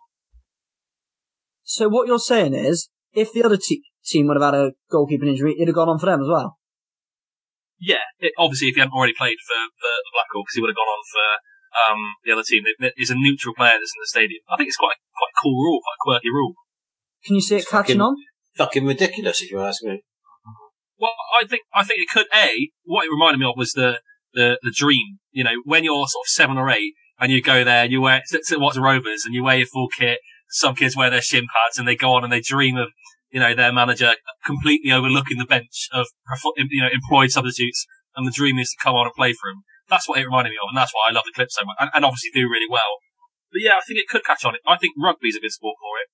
I think the reason I think that might work in rugby is, if you're going to be cynical in rugby, you just take the front row off of your scrum, because if you're getting absolutely smashed in the scrum, you then get an uncontested scrum. So if you've got a front row specialist who can come on, say you've got like a front row injury, if you've got a front row specialist who's neutral and can play for either side, and all they're amazing at is being in the front row in the scrum, that sort of stops the cynical nature of the uncontested scrums. So I think it is a rule that could have its places in other sports, but yeah, I just think it's a good rule. It's a great clip. I think it's quite funny. Andy, what do you think? Well, first of all, I just think, why not just get, the Americans are the fattest race on the planet. Just get a fan out. Let's be honest, the goals are so small. You just get some 19, 20 stone fat American and just wedge him in between the goal. And there's no chance of them scoring, is there? So let me have an advance on that. So what you're saying is basically, it could catch on maybe, and then you're at the point where you're down the Rovers on a Saturday afternoon and you pull Monksy out the platform. Yeah. Although in a football goal, you'd have to be quite big to fit it up. But there's ice hockey goals are like the size of my television.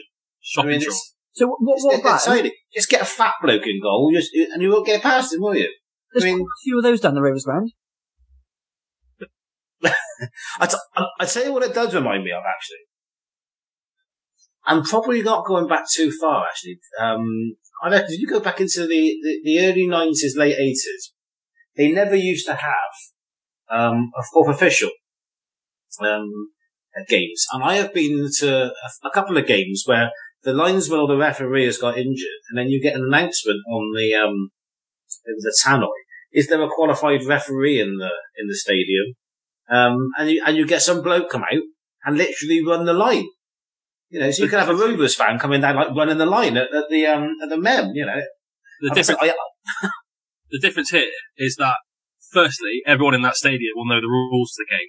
So everyone in the stadium will know the rules of football, so could come on and realistically be a linesman, will know the offside rule. This guy is coming on in the first, the Premier Division. This is effectively a guy at 37 is sat in the stands. Ederson's just got injured. I don't know who Man City's second choice goalkeeper is. But say Ederson's, he's had a car crash, he can't play. Bravo's come on. He can't play because he's just been injured in the game. And it's literally like plucking a fella out of the crowd, coming on and playing in the Premier League at 37 as well. It's unbelievable. It's Pep's Willie, the reserve goalkeeper. No, he's at Chelsea now, isn't he? Oh, he's Frank's Willie now, is he? I've not got a response to that. No, I'm not having it. I think that's a stupid rule. How does a goalkeeper get injured in ice hockey anyway? Yeah, well, it's covered in pads. He doesn't run around. He's not doing anything apart from just lying there, literally. So how the hell did the two of them get injured in one game? Well, firstly, the first goalkeeper got injured playing soccer, so wasn't injured in this game. And secondly, the other goalkeeper takes a blade to the calf, which doesn't happen in many sports. I think they should take a leaf out of football's book and put the centre forward in goal or something. That's always brilliant, isn't it? When Mark McChrystal went in goal for Rovers that time, it's fantastic. The fans get behind it every time he saves it. Everyone goes mad, which I know is what they did in this clip, but. No, not for me. You can't get random people play. I can play for any team. Just get randomers playing. He is employed by the club. It's just, I just think it's. Yeah, but he could be employed by the club and then go and play against them. How stupid is that? Yeah, that bit's that's a bit funny. He clearly wouldn't be neutral. Yeah, but that's what I was going to say. Whilst it is quite a quirky rule, I do, in an idealistic world, I do tend to agree with you. But say he goes at the other end and he's employed by one team, gets drafted in to play goal for the other team, and lets one through his legs, there's going to be questions that he's let it in on purpose. That happened at the this year. I was reading up on this, and that happened this year. I think the same team was involved, but the guy, their current, because this happened in 2018, their current alternate netman or whatever they're called, which is a shit superhero title, isn't it? What are you, Batman? What are you? I'm Netman. Actually, that could be a way of spicing it up. If the keeper gets injured, the net signal is projected onto the Leisure Centre comes in like flying in like that. Oh dear. Gets hoisted down from the ceiling on a pulley system. Obviously, then, like you said, this actually has happened in football. Just suddenly thought about it. You said about somebody coming in playing in goal, obviously employed by the other team, chucking him in left, right, and centre. Will Puddy. That's what he was doing at Wembley outside in the playoff final. My dad loved tearing out his goal. I thought it'd be a good idea to rugby tackle the bloke. No, he didn't. Yes. No, he didn't. He stopped the ball with his hand. Yeah, with his hand, sorry, yeah. And then he rugby tackled him. Did he? Yeah, I've got a buddy up at university who's a big Grimsby fan, and he still genuinely is rustled by that to the day. It's handball and it's red card. Yeah, a million percent. But that's the thing, I can never argue with him, so I'm not arguing with him, but he just feels so annoyed about it. They still had, what was it? That was in the 6th minute. So they still had something like 114 minutes to beat us. It's not like, and Will Puddy's our worst player. So it's not like if he got sent off, we'd be in a worse position. No, but the only thing I'd add is we were already 1-0 down, so we would have been 1-0 down to 10 men. We weren't coming back from that, I don't think. No. Actually, funny to say that about being rustled. I'm still rustled by bloody 1990, Freight Rover Trophy game, whatever it was. We played Tranmere when Carl Saunders was clean for on goal, and Mark Hughes, not the Mark Hughes, but Mark Hughes, he did literally rugby tackle Carl Saunders when he's clean for on goal. And Les Shapter, see, I even fucking remember the bloke's name, the referee, didn't send him off, only gave him a yellow card. And then 10 minutes later, Mark Hughes goes up for a corner and scores the fucking winner. Not that that annoys me at all. Hey, you sound really, really measured and balanced about it, mate. Absolutely. So would you rather have that referee or Brett Huxtable? I think I would rather have a massive bloke bum me at the ass than have Brett Huxtable, to be honest. Quite obviously the worst referee that's ever graced the earth. And when I watch Brett Huxtable, I do wonder how I never made it. You say, just take you back a second. You say bum you up the ass. Where else is a massive bloke likely to bum you, mate? Say that again? You say you'd rather have a massive bloke bum you up the ass. Where else is a massive bloke likely to bum you, if he's going to bum you at all? Well, yeah, obviously, but see, that's what Brett Huxtable does to me, you see. He makes me just think, I mean, he makes you scale now. Brett Huxtable makes Trevor Kettle look like, Kalina. I'm gonna, everything now going forwards, I'm gonna be like, so Andy, what did you think of this clip? Was it Brett Huxtable, or was it a big bloke bumming you up the bum? Bad. Oh, that might have to be cut. Yeah. You watch Brett Huxtable when he's refereeing, and you're just waiting for him to do something stupid. You're just waiting for it. You know it's coming. It's a bit like watching, somebody like it's a bit like watching David Luiz play football, isn't it? You're waiting for something stupid to happen. You know it's coming. It's going to happen at any point in the 90 minutes. He could be having quite a good game, and then he goes and mucks it all up by doing something completely daft. So you've got Jerry on speed dial every time you see Brett Huxtable reffing or David Luiz on the telly. Here, Jerry, it's happening again. You have to come over. I need you to bum me tonight because David Luiz is playing for Arsenal. Oh, Ars! Oh, see what I did there? Lovely stuff. Come on over, Jerry. Oh. The thing is, it's not even just us that thinks it. I've spoken to Leakey. It's not even. I don't think that. I'd rather Brett Huxtable referee than a massive fella bum me up the ass. By the way, so just putting that on record. Well, yeah, but even Leakey said, about. Because I said to Ollie the other day actually when we had him, and he lives in Torquay, which is why we get him so often. Because obviously he's quite close to travel, and so Newport get him a lot. Hence why Leakey goes on. And oh no, terrible referee. Do you know my main issue with Brett Huxtable is that he's alive. Is that he's not a massive man coming up the arse? Is that he's massive and he's too fat and he doesn't move out the centre circle. Yes, correct. Doesn't see anything. I know what the fitness test is like.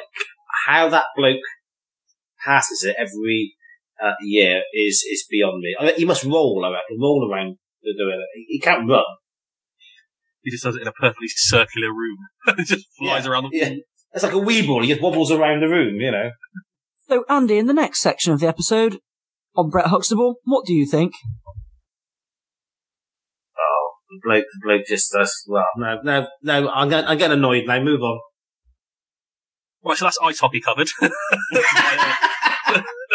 Via Andy's arse. Fantastic. So we'll move on to the third clip of the episode in a moment. Coming up shortly as well, we've got feature questions for Leicester.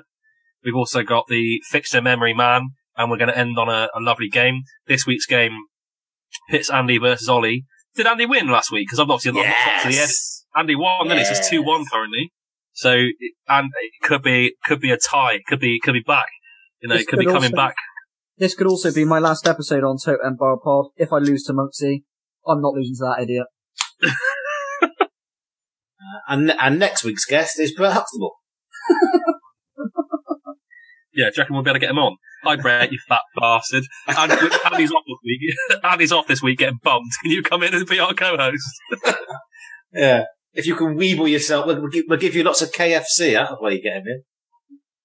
Yeah, if Totem Bar was to be sponsored by KFC. Sponsored by KFC. I do reckon Monksy could potentially turn into a vigilante down Torquay, trying to spot Brett Huxtable coming out the local Wetherspoons or something. I bet he was in there. I bet he was one of the ones queuing up like yesterday. One of those people used to get in. Bet he was down there looking for his burger and pint. Fat prick. Do you reckon James Bracey's going to be really happy to associate himself with this podcast? But to be fair, when he was on, we were quite serious. Yeah. It threatened to break out a couple of times. We asked a few, like when I was asking about the hat, and I think you said a question about some of that, and I thought we might, but we did say quite professional. It's a professional operation. I think we only just scratched the surface. I think if you get a couple of beers in him, you kind of see what he really thought about Ghana and Rovers, and about cricket, he has to be professional. He can't jeopardise, getting selected by England. You can't say anything about the ECB. So we can't talk about the cricket documentaries and stuff that we'd already spoken about because we slagged off the ECB. So he can't say any of that sort of shit. But when it came to Rovers and he was just a fan, it was quite obvious the passion about football he had and he wanted to just give a little bit of needle. I got that personally. You know what I really wanted to ask him, and I bottled it because I didn't know what his response would be. Would you bum you at the ass? No, about what Archer did about breaking the bio bubble. I was going to basically say, did that annoy people in the England bio bubble that played by the rules all the way and stuff? Because I know it annoyed the West Indians, but I didn't want to ask him, and I probably should have asked him. He probably quite liked it because it might give him a chance to play, because obviously they couldn't play then, could they? So he went up the pecking order a little bit. Well, I'd be pretty pissed off if I was abiding by the rules and some bloke just did what he wanted, broke the rules, and then come back in. Yeah, unbelievable. Yeah. Really bad. But right, next clip. Move on. Right, so we're moving on. If you stop making all these fucking jingoistic, I know Nigel Farage's on the screen, so all you're going to do is use Brexit and you have to yell over everyone like Nigel Farage does. But Ollie, we're going to move on to your clip now. What have you brought to Totem Bar? So this week I brought to the Totem Bar the clip of Andy Murray winning Wimbledon for the first time. This was a long-running thing for a number of years. Britain hadn't had a winner of Wimbledon for a lot of years, and Murray was in and out. He was probably one of the best players in the world, and he finally did it. So I thought it was quite a good clip to bring, because it was quite a lot of emotion in it, and you could see what it meant to Andy Murray. What did you think about this clip, Muncie? I'm not a huge tennis fan, but I do watch Wimbledon, and I did watch that final. I was supporting Andy Murray. Obviously he won, so good performance. Really enjoyed it. If he'd have lost, it'd have been the Scottish prick. But he won, so he's a British hero. So you're right. What do you think, Luke? I've got a question to ask you. Yeah, it's one of those where were you moments, wasn't it? For that, I watch every match that Murray plays in at Grand Slams. I watch US Open when he lost it in straight sets and didn't win a single break point. He didn't even force a single break point a few weeks ago. So yeah, I've watched that. I think I've watched basically every Grand Slam match that he's played for probably the last, probably since at least 2008, 2009. So yeah, I'm a massive fan of Andy Murray, and this moment in particular meant a lot because of where I was and who I was with, etc. So yeah, I think it's a fantastic clip. It's a seminal British moment. I think it was 77 years since Fred Perry won Wimbledon until Andy Murray did. I think Andy Murray's the best sports person these Isles have ever produced. I think he's the best athlete. I think he's absolutely remarkable. I think he's a remarkable person, and I think it's a great clip and a great choice and overdue, I think, on this podcast. So you've kind of answered that in my next question about, do you think the media have treated Andy Murray quite badly? They portray him to be really boring, also as looking himself on Scottish more than English. I've never heard that specifically come out of his mouth. Well, he said right at the start of his career, he said, will you be supporting England during the World Cup? And he said, no, I'll be supporting whoever England are playing. A bit of banter, showing a bit of personality, and English people, have killed him for that and have said, oh no, how can he be like that? He's a British athlete, he should be, but he's shown a bit of personality, he's shown who he is. And I think the media belie and the media bemoan and they cry all the time about not having characters in sport. Andy Murray comes out, he shows a bit of emotion in his, in the way he plays. He shows a bit of emotion in his press conferences right at the start of his career. A bit of emotion, a bit of attitude, a bit of arrogance. And the British media have been crying out to that, saying, oh, why are other countries producing this? Why do we have to look to the foreign people to have the personality? Well, the reason you do that is because as soon as Andy Murray comes out, you've got British people killing it, or English people especially killing him for saying that about the World Cup. It's just standard banter. Who if you were to ask Monksy or yourself, Ollie, are you going to be supporting Wales in this tournament? And your answer would be, no, I'll support whoever Wales are playing against. It's pretty standard banter. And I think Murray's been the victim of quite a jingoistic, quite a bad press. I think he has got a genuinely really bad press. I think have either of you seen his Amazon documentary, Resurfacing? Either of you watched that? So no, I've not watched that. My opinion of Andy Murray changed. I don't know if you remember, it was about 2008, I want to say. Here's James Corden, did a Sport Relief comedy sketch thing, and he was basically going around taking the mickey out of professional sports people. He did it to Jenson Button, Wayne Rooney, and he did it with Andy Murray, and he's basically beating Andy Murray whilst doing an ice sculpture at the same time. Genuinely really funny. You can tell Andy Murray is absolutely loving it. That's when my opinion of Andy Murray changed, and I realised that he was genuinely just getting a bad press. And actually, he is actually he's good crack. He also, watch that Resurfacing documentary. It's fantastic, and it shows an athlete who has put his body through, because what he's not got is the natural talent of someone like a Djokovic or certainly a Federer or a Nadal. He doesn't have the explosive power over clay that Nadal has, doesn't have the serve, doesn't have the racket skills and the ball control of Federer. But what he has is a body that was prepared to allow him to go through hell and back, and the ability to return service that no one else, no British player has ever had. And certainly in the world at that point, no one was able to return the serves that Murray was able to. His defensive game was amazing.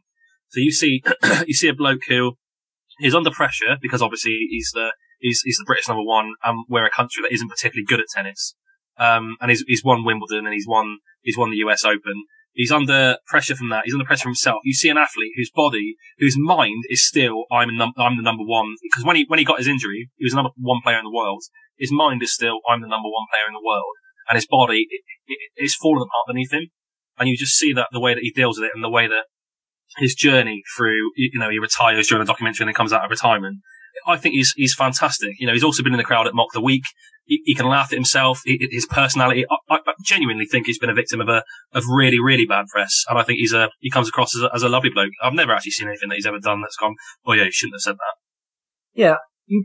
You very rarely see any scandals around his name, which I think says it all, really. I don't remember, apart from like a bad press where, people have offered really bad takes on him, he's never even given the press any ammunition to hammer him. I don't think. Maybe I've missed it, but I don't think he's genuinely even given the press any ammunition. They've just outright slandered him. Well, it was right at the start of his career, as I say, when it was the thing that did it for him was the Scotland. Who are you going to support? Are you going to support England during this World Cup? And he said no, I'll support who they're playing. That was the bit that he says it himself was a bit that the backlash that I got from that. I just went in and gave sort of 1 word, 2 sentence answers to their boring questions because I don't want to put myself out there to be criticised. I'm not that bloke. I'm not a knobhead, but I can't be bothered with the aggro that comes of it. And he's pretty amazing with the women's tennis. The Djokovic scandal at the minute that he's setting up his own tour because he doesn't think the women should be paid enough. There was that question that the American supporter asked about the I can't remember the guy's name now, the American tennis player who reached the Grand Slam final, and he said, "This is the first American player to reach a Grand Slam final in 30 years." And Murray's like, "It's the first men's player." He's very quick to say, the women's tennis is on a par with, and he's very much a women's tennis is on equal with the men's at the very least.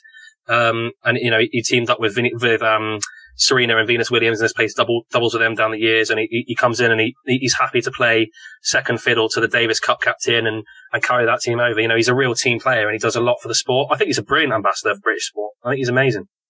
I do completely agree. Monksy, have you got any other thoughts on Andy Murray?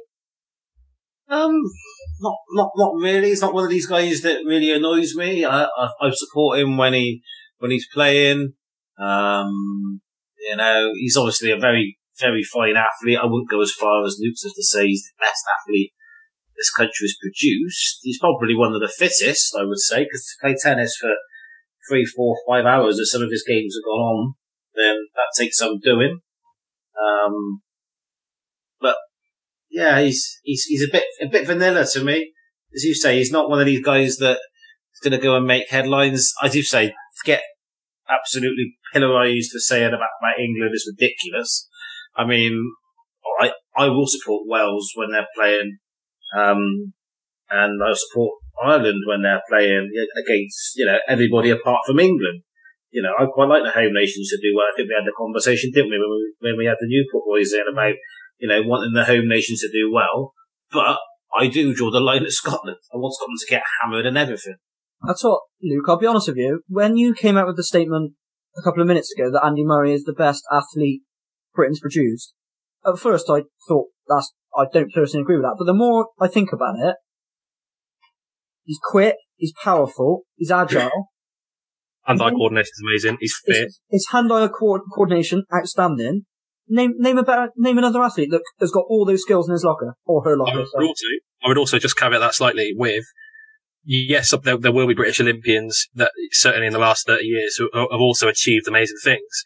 But you've also got to remember, Andy Murray is picking up Grand Slams off, Djokovic, who is likely to be the most decorated tennis player of all time, Nadal, who is the second most decorated player of all time, and Federer, who is the best player of all time. He's competing against those three at Grand Slam finals, and he's getting to finals all the time, and he's also winning finals. I think it took him 8 attempts to win a final, but he's still in and around that mix, and he's still up against probably the best 3 tennis players of all time, certainly of the modern era. And he's picking up wins. And when you factor in the competition, if you're going to put like an index on it and a competition sort of scale, I don't think other British athletes, or you can even include football teams in this, are competing against the ability and the generation and the sport defining players that Murray is competing against and beating, plus all the technical attributes and the physical attributes he got. I think it's the best ever. I genuinely do. The only other athlete that I can think of off the top of my head, without doing any thinking about this for a while, would be someone like Jess Ennis, who is quick, is powerful, is strong by the very nature that she competes in multiple events. Tennis is a pretty unique event where you need so many different skills in order to be successful. Yeah, I agree. You've also you've got Denise Lewis, who came before her. You've got who was the decathlete, the British decathlete who won? Who is it? Daley Thompson. Yeah, Daley Thompson. I think Daley Thompson is probably the only other athlete who I would listen to and think, do you know what? I genuinely could see him going down as the best British athlete of all time, because he was amazing. But for me, it's those two. The women's athletes as well. You've got Jessica Ennis-Hill, as you say. You've got Paula Radcliffe was amazing, but he didn't need the strength, skills, etc. But as I say, for British pound British athletes, I can't see many better than Daley Thompson and Andy Murray. And for me, Andy Murray wins that. Wouldn't Andy Murray's longevity go against him though? I don't know. He's had, 32 now, and he's had 14 years at the very top of men's tennis. He got to world number 1. He was there for a year. I don't know about that. No, well, I'm thinking, say, someone like Steve Redgrave, for example, that did multiple Olympics. What did he win? 5, 6 gold medals with rowing. I think he'd have to be out there as one of the greatest. He won 5 gold, 6 medals in total, didn't he? He won a silver. Yeah, something like that. I think is phenomenal. You've got to look at someone. I think someone like Chris Hoy as well. Sort of like power and having different skills. To ride a bike at the speed that they do. You've got to be quick. You've got to be strong. You've got to have stamina. You've got to have. I take your point with Andy Murray. I really do, and he would certainly be up there. I just wouldn't put him top. And I mean, when you say an athlete, are you saying sports person as well, or just athlete? Well, when you Google best British athletes of all time, right? This is Google's order. So you've got. I've literally just Googled it. I'll show you the screen. Yep. You've got Andy Murray, number 1. You've then got Steve Redgrave, Mo Farah, Lewis Hamilton, and Chris Hoy. Round out the top 5. I know they. I didn't do it, I? No, yes, but are you saying sports person or just athlete? I think athlete, therefore sports person. But the reason I would go with Andy Murray is that he has to have all the physical attributes. He's quick, he's strong, he's agile, plus he has to have that hand-eye coordination as well. And the mental. Yeah, and the mental side of it, that Steve Redgrave doesn't have to have. He doesn't have to have a hand-eye coordination or no, but then Redgrave had longevity, didn't he? He was doing it for a lot longer than what Andy Murray did. Hence my question around that. But as I say, I think if you're going to go along sports person, I said it the other week, Phil Taylor is the best sports person I've ever produced. They couldn't run to the street. Multiple world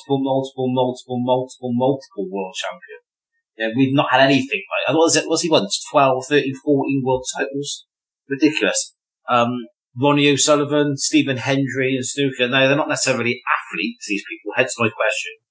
They don't need to be supremely fit to play these particular sports, but there's different skills, isn't there? You talk about mental tactics, having the willpower, if you like, to get up and practice what is probably quite a mundane thing, let's be honest, chucking darts at a board or hitting balls around a table, but to do that 7-8 hours a day, 7 days a week, Phil Taylor would say he would practice on Christmas Day because he was in the middle of the World Championships. That is dedication. I'm not sure you see Andy Murray whacking tennis balls around on Christmas Day. But it's a different kind of skill, isn't it? That's the point. They're not athletes as per se. They don't require to be super fit, like you do have to be in tennis. I think you've got to look at the two. You've got to combine everything. If you're looking at an index, you've got to look at the difficulty of the sport index. Certainly, I think tennis is up there. Not only your tactical ability and your technical ability, you might be a really good returner like Andy is, and you might be amazing on the baseline. And then you've also got people who are amazing at spin, massive servers. So you've got to be able to cope with all the stuff that you're playing against too. But you've also got to factor in who you're playing against. Phil Taylor dominated for years because there was no one really against him because the world doesn't really play darts. There's only a few nations that did, certainly when he played, and he wasn't playing against any other generational talents. As soon as the next one comes along. That's what I'm saying. As soon as he came in, as soon as Van Gerwen, he had at the end of his career, at the start of his career, he had people like Dennis Priestley, he had Eric Bristow, obviously, was an exceptional player, Eric Bristow. He had, so at the start of his career, he was up against phenomenal darts players, and towards the end of his career, he had phenomenal darts players. What I'm saying is, he dominated when at the start of his career, the players you're talking about were at the end of their careers. So he was out on his own, and that's because there weren't the generational talents. Whereas Murray hasn't had that. He's had the 3 best tennis players of all time playing against him for the whole time he's been playing. The whole time he's been at his peak, best players ever been at that peak. And Phil Taylor didn't have that. As soon as the next generational talent came along, who's the bold fella? Van Gerwen. Yeah. Taylor never won one again. And that for me is why Taylor, I get what you're saying about he's beaten Van Gerwen in World Finals. He has beaten Van Gerwen. That's what I'm saying. I get what you're saying about Taylor because of the numbers that he won. But as soon as there was another talent on the scene, he was never consistent at winning them. So I don't think you can put him in there. I disagree with that. He won multiple. The world title was shared around a little bit, but it was shared around in the middle years when he was dominating. Adrian Lewis won world titles when he was dominating. There was others. I think of the American guy John Park. There were other excellent darts players around. Just Phil Taylor was just so far ahead. And that wasn't because the players beneath him were poor or average. Phil Taylor was just that damn good. He was just on a different level that no one's ever seen before, and the same in snooker. You look at, we had Steve Davis dominated. And then Stephen Hendry come along. Obviously, now you've got, but Ronnie O'Sullivan now is I think, another genius. We say about difficulty in the sport. I think snooker's the hardest sport out there to play. Ronnie O'Sullivan is playing now against some of the best players ever. Judd Trump, Mark Williams, Stephen Murphy, Mark Selby. And yet he is still performing at that level and has done so for years and years and years and years. Yeah, but what I said was you have to combine the difficulty of the sport, so your darts and your snookers. You have to look at that index. Then you also have to add into that the level of physical talent, mental talent, and the sort of the level of endurance needed to play those games. And tennis is miles and miles. The current, to be the world number one tennis player is miles and miles ahead of what Taylor was facing. I've just looked at it. Taylor had a 15-year career at the PDC, and he won the world championship 14 times. So you're telling me, A, it wasn't shared around. B, he wasn't playing it because no one played darts. Darts, no one around the world plays darts. It's Britain and the Netherlands for the last 30 years that have played it. There are more countries now, and obviously there are exceptions. John Park's Canadian. He won the world title. The first 9 darter was done by a guy from the Philippines, I think. First televised 9 darter. So it is played around the world. Simon Whitlock, Australian. Mark Nicholson. Nicholson. Aussies. So it is a little bit naive to say it's just British that play it.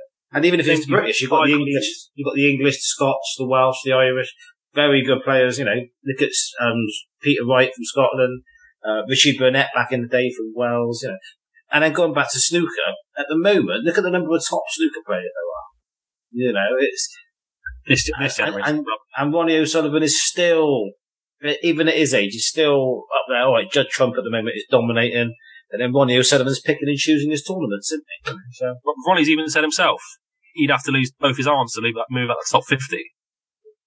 So I see what you're saying, and I understand why you think the way you do. But for me, I think Andy Murray is ahead. I think because I just think he's played in a more difficult era, in a more difficult sport to be at the top of for as long as he has been. That's just my opinion. That's your opinion. You're entitled to it. You're wrong, but it's your opinion.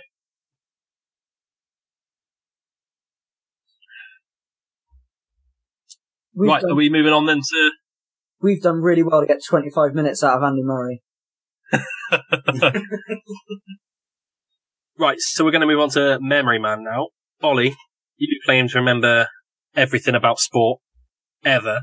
So I'm going to ask you, do you remember on the 6th of September... Well, that rhymed. Do you remember on the 6th of September, 1986, Sheffield United 1, Birmingham City 1? Yes, I do. Not caught him yet. He's good. I mean, it's just remarkable, really. He's too good for me. So good. He's too good for me. I mean, what's even more impressive is he would have been about 2, wouldn't it, when that was coming? Minus 14. Not even born. I mean, look at that. I mean, not even born. And he remembers it. It's amazing, really. He was a tadpole sitting around in his old man's sack, and he still remembers it. Right, so questions for Leicester. Right, Ollie, are you ready for questions for Leicester? So ready. So, given you're in Leicester, in your student flat, Do you consider dimmer switches fun, or is the mixer tap the main source of amusement? I'm gonna have to go dimmer switches. Talk me through it. What's the decision? I don't know. You can have your own disco with dimmer switches, can't you? Absolutely correct. Obviously, given what's going on at the moment, I'm having 30, 40 people around every night, and I need to have those dimmer switches. They're essential. Were you in Yeet the other day, Brendan? Was that you that organised that? Oh yes. I'd like to. Were they your dimmer switches? I'd like to ask everyone if they could possibly. I'll probably put the link in the description below. I'm currently fighting a £10,000 fine. If anybody would like to help me out, please do let me know. Got a GoFundMe page. Too right. So, for breakfast, Ollie, do you have Cocoa Pops and milk because they're a bowl full of fun? Or do you do the normal Leicester thing and eat placentas from the bins outside the maternity hospital? Luke, thank you so much for that question, and I do admire your research. I couldn't finish that. Are we going again? Yeah, go again. Sorry, I'll have to go again. Right, sorry. Right, let me have a For breakfast, do you have Cocoa Pops and milk because they're a bowl full of fun? Or do you do the normal Leicester thing and eat placentas from the bins outside the maternity hospital? Do you know what I think would make it even funnier? Is change Cocoa Pops to Rice Krispies with their snap, crackle and pop. Okay, right, well, I'm going to go. Right. For breakfast, do you have Rice Krispies because you love snap, crackle and pop? Or do you do the normal Leicester thing and eat placentas from the bins outside the maternity hospital? Luke, have you been outside the Leicester Royal Infirmary? That is a fantastic question, and this is why I love this section. We truly do discuss the most intellectually stimulating topics. Obviously, I understand the listeners don't want me to think about this all night, and I probably would take all night if I could, because it's such a stimulating question. But I'm going to have to go for the placentas outside the Leicester Royal Infirmary bins. Yeah, I quite agree. What is it, Cocoa Pops? You know, on a happy day, you know, you might have come home, you might have got 2-1 in your essay. You might treat yourself to a chicken Kiev, and then the following day it's a lovely bowl of Cocoa Pops or Rice Krispies. Yeah. Oh, absolutely! I couldn't have put it any better myself. But your staple diet is the placentas from the bins. Yeah, and I'm proud to say it. Do you put sugar on them? Placentas, not the Rice Krispies. Admittedly, the sugar's probably optional. But you do it? Pardon, I didn't quite catch that.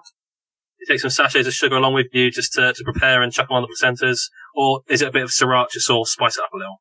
Actually, you are quite interesting about the sachets of sugar. I went down to sort myself some out the other week and I didn't quite take enough sachets of sugar. Wouldn't advise it without sugar.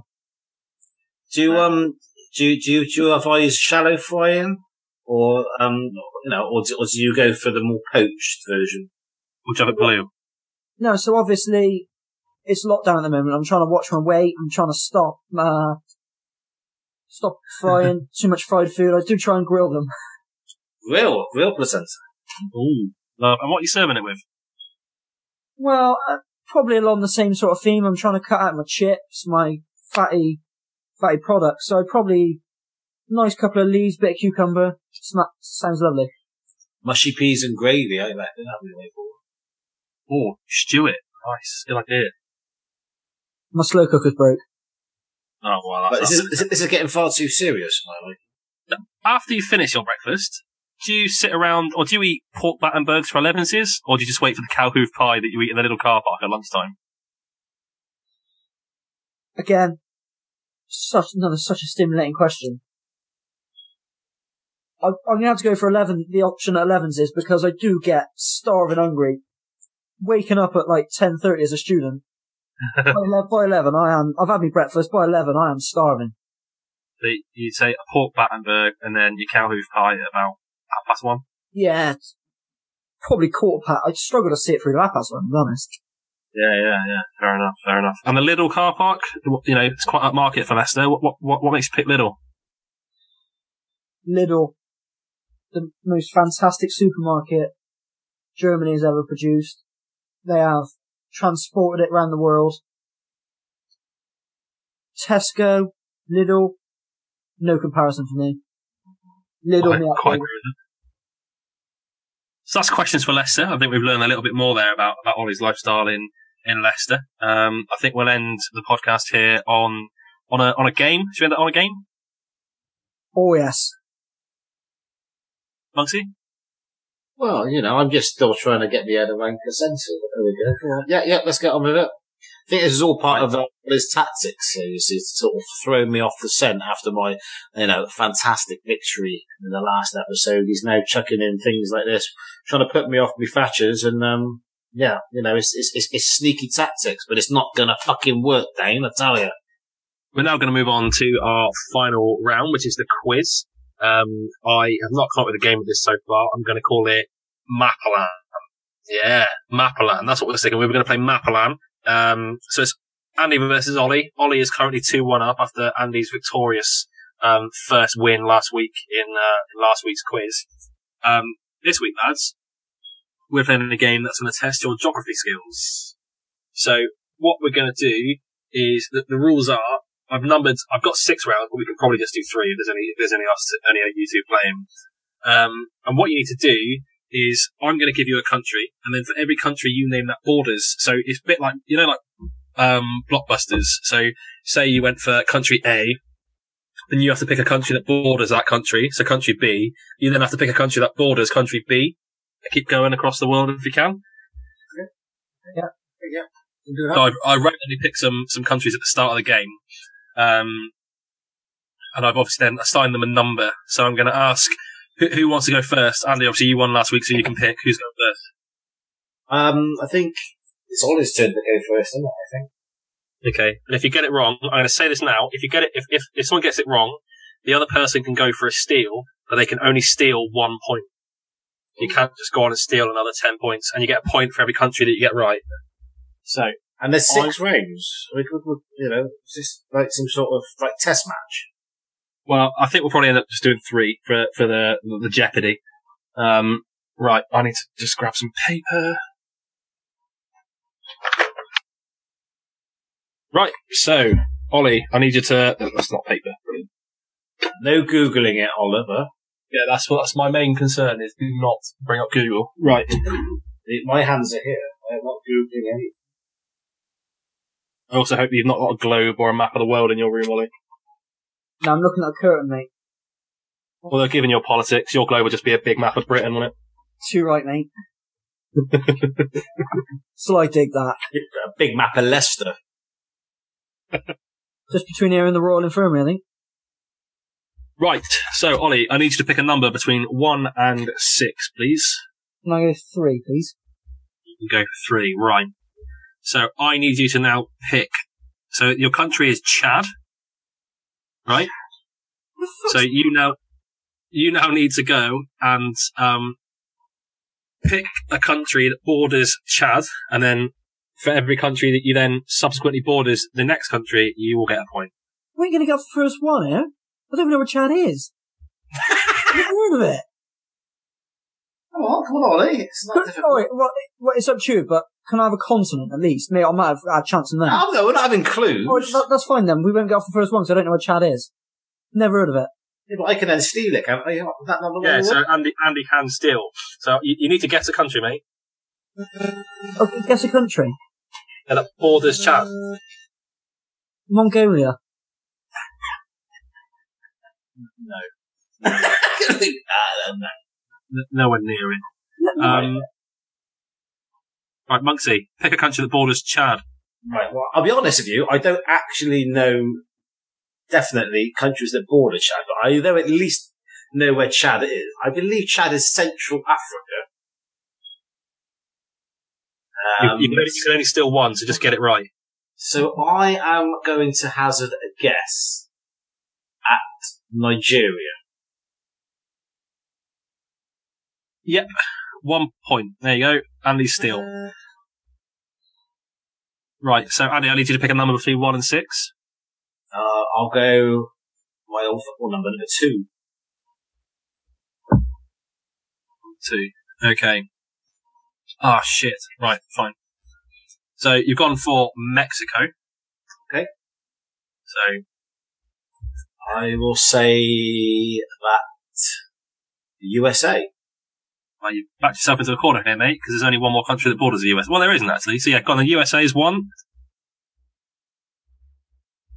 You've now got to pick a country that borders the USA. I think somebody's muted, Ollie. I'm waiting for you to give your answer. Oh, was it me? I got to say it, Ollie. You have, Andy. Oh, sorry, I do apologise. I'm going to say Canada. Right, you've now got to pick a country that borders Canada. I will say Russia. If it was 1904, you could have had Russia, but unfortunately not. So you've got a score of 3. Right, Ollie, pick a number that isn't 2 or 3. Sorry, 3 or 2 or 3. You've got 1, 4, 5, or 6. How the hell did I turn up with Chad and you turn up with Mexico? It's random numbers, mate. It's a number. They should all be a similar standard of difficulty. They are. Right, come on, pick a number. 1, 4, 5, or 6. 6. Eh? 6. You've gone with India. Uzbekistan. India, the diamond in the crown, the king of the subcontinent. Oh, this is easy. Come on. Do you want me to Pakistan. tell you where India is? You could string up 2 continents here. Pakistan. You've gone Pakistan, correct. What borders Pakistan? Syria. Syria? Yeah. Nowhere near it. I mean, thousands of miles away. Really? Yeah. I'll tell you afterwards, but Andy, you get a chance to steal a point. I'll say Bangladesh. No, it doesn't border Pakistan. It borders Ooh. India. Ooh. Oh, actually, does it? No, it doesn't. It is, yeah. So, it's currently 3-1, and we're nearly halfway through. I thought Bangladesh might have done. Syria, mate, is in the Middle East. It's by Turkey and Iraq. Alright, fair play. You could have gone so easy with India. You could have just gone China and then Mongolia and then Russia, and you're all the way back through the Middle East. So Eastern Europe. Got to think tactically here, right? So Andy, you've got 1, 5, or 6 to go. I'll go for my other football number I used to wear, number 5.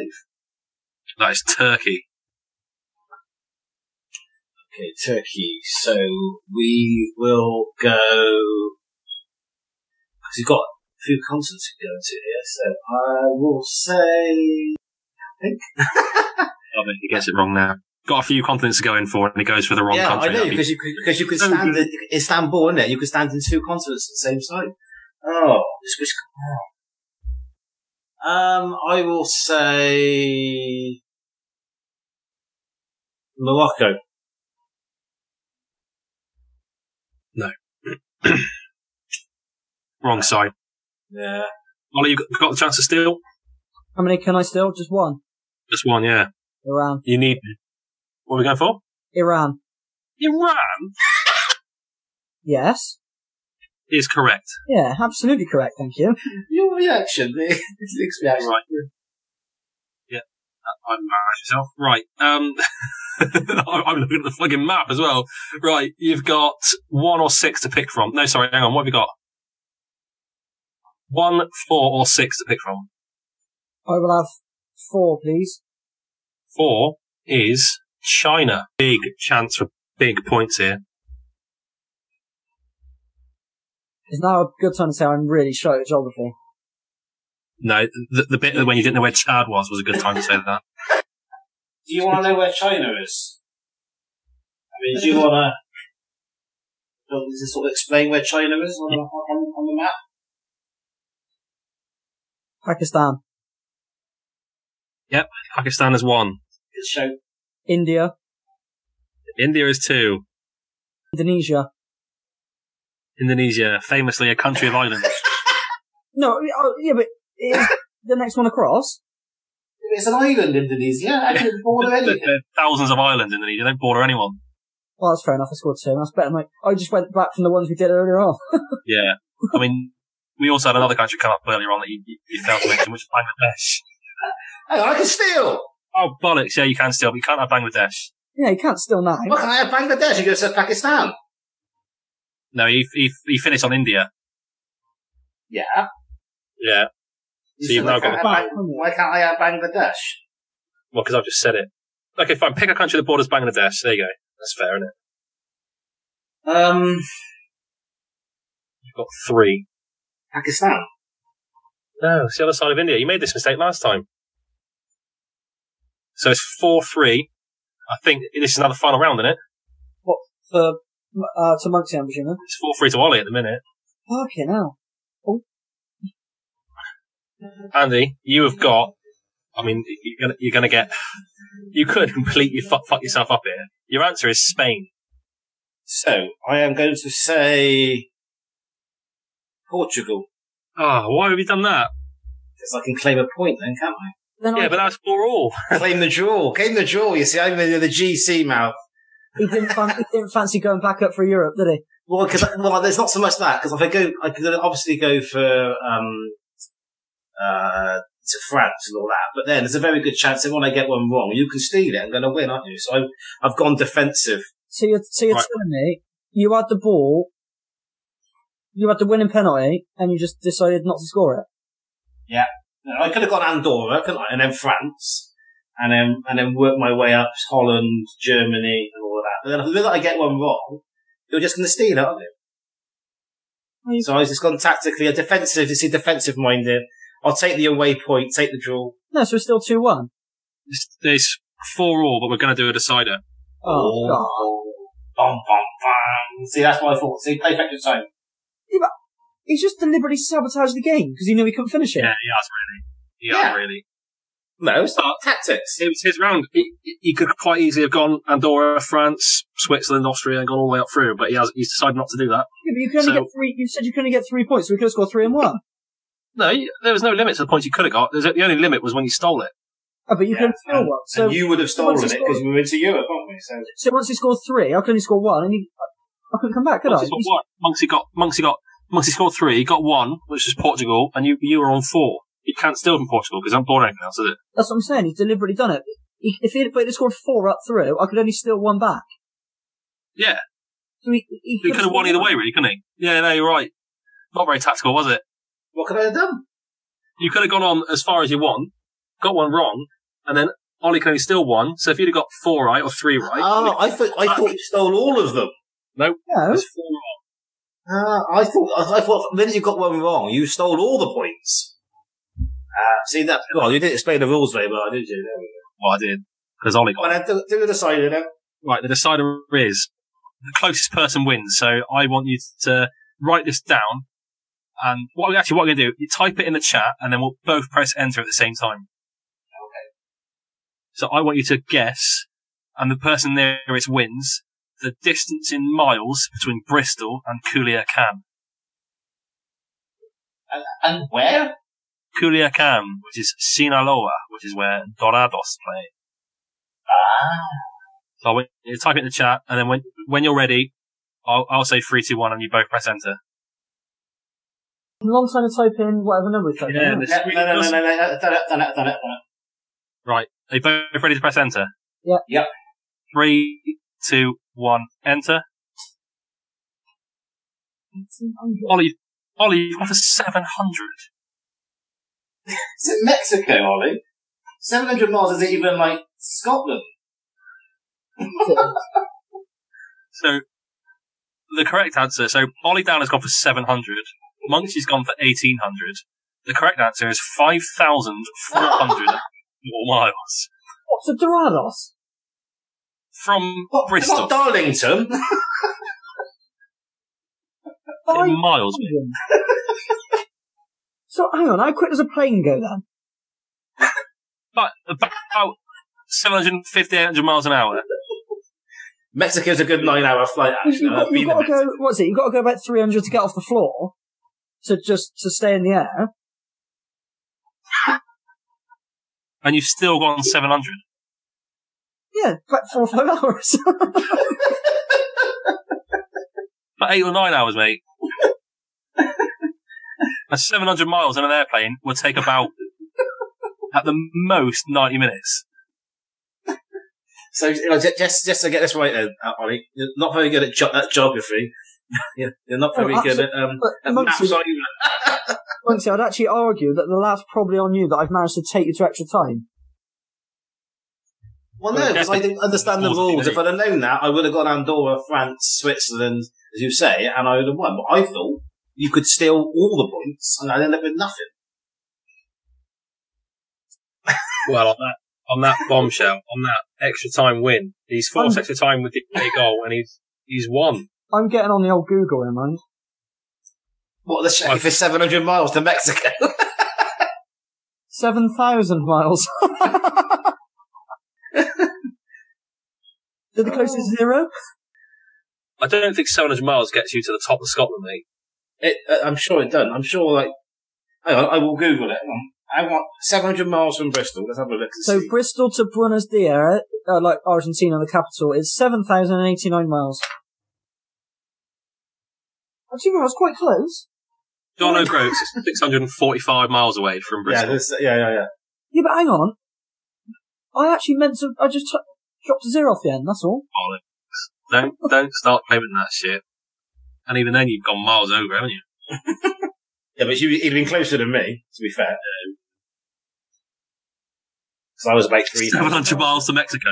I think 700 miles to Mexico might be the episode title. That could be a song. And I was only 700 miles from Mexico. I've got 700 miles to Mexico. I've got... And I'm in Bristol. Yeah, by the way, when he said flight to go. Hang on, to be fair to Ollie, I think you didn't really clarify that it was the Bristol UK. Could have been the Bristol in the US. How far is Bristol, United States to? That might be 700.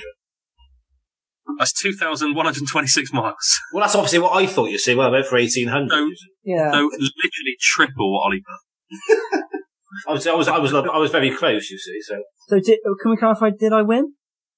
You were No. close. I'm still reckon my finger just didn't tap down that third time on that zero button. That was all. I'd buy that theory if you didn't go and say, how fast do planes go? It must take about 300 miles to get in the air. In all seriousness, can we get rid of that bit? No, that's got to stay in. My dad is the gonna... runway at Bristol Airport, 300 miles long to get airport. My old man is going to crucify me. Genuinely. You just sit fucking there. deserve it. I might tell him Totem Bar is no more. Don't bother watching the next episode. I'm not in it. Come on, boys. We're going on holiday to Spain. We're getting on at Bristol Airport. We'll be in the air by the time we get to Paris. Stop off on the services on the M4 for a snack. You've not shone here, have you, mate? No, it's not only that I've lost a round, I've lost it in disgrace. I don't know what point you're trying to make. It must take about 300 miles to get into the air. No, the point I was trying to make, my point is actually correct, that you have to be going at 300 miles an hour to stay in the air.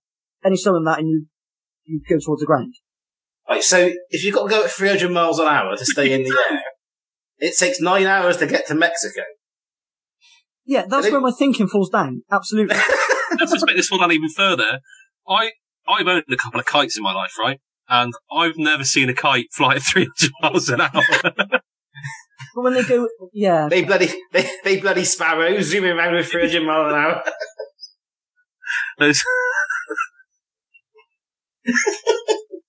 Those hot air balloons whizzing by at 300 miles an hour. To be fair, though, is it the Peregrine Falcon? He doesn't get far off that, does he, apparently? I think the pigeons tend to fly at about 200 miles an hour. So I think Peregrine Falcons are probably about 250, 270. Pigeons do not fly at 200 miles an hour. Yeah, they do. Racing pigeons and homing pigeons fly at about 200 miles an hour. Do they really? So Yeah. you've been taking the piss out of me. Fair enough. It's wrong. You have to fly at 200 miles an hour. In a plane, probably. Yeah, absolutely. Sparrows don't fly at 200 miles an hour. But it doesn't take 200 miles to take off, and it doesn't take an hour. You have to be I doing. don't see the old pied wagtail wandering around and zooming past me at the speed of sound. Oh, that's Sonic Boom. I have that pied wagtail flying by. In a plane, obviously. I wasn't planning by flying by swan, was I? I think most planes go at about 400 or 500 miles an hour. Don't they? Oh, I think they go about 700, don't they? Something like that. 700 miles. Well, if they do it 700 miles an hour, you can get to Dorado in an hour. Fuck, Yeah, that's what I'm saying. fuck the Rovers away games. We're going to Demados every weekend. But you'd be up and down because it'd be 300 miles to get up, 300 miles to land, 300 miles in the air. Well, that was a defeat. Oh, it's so funny.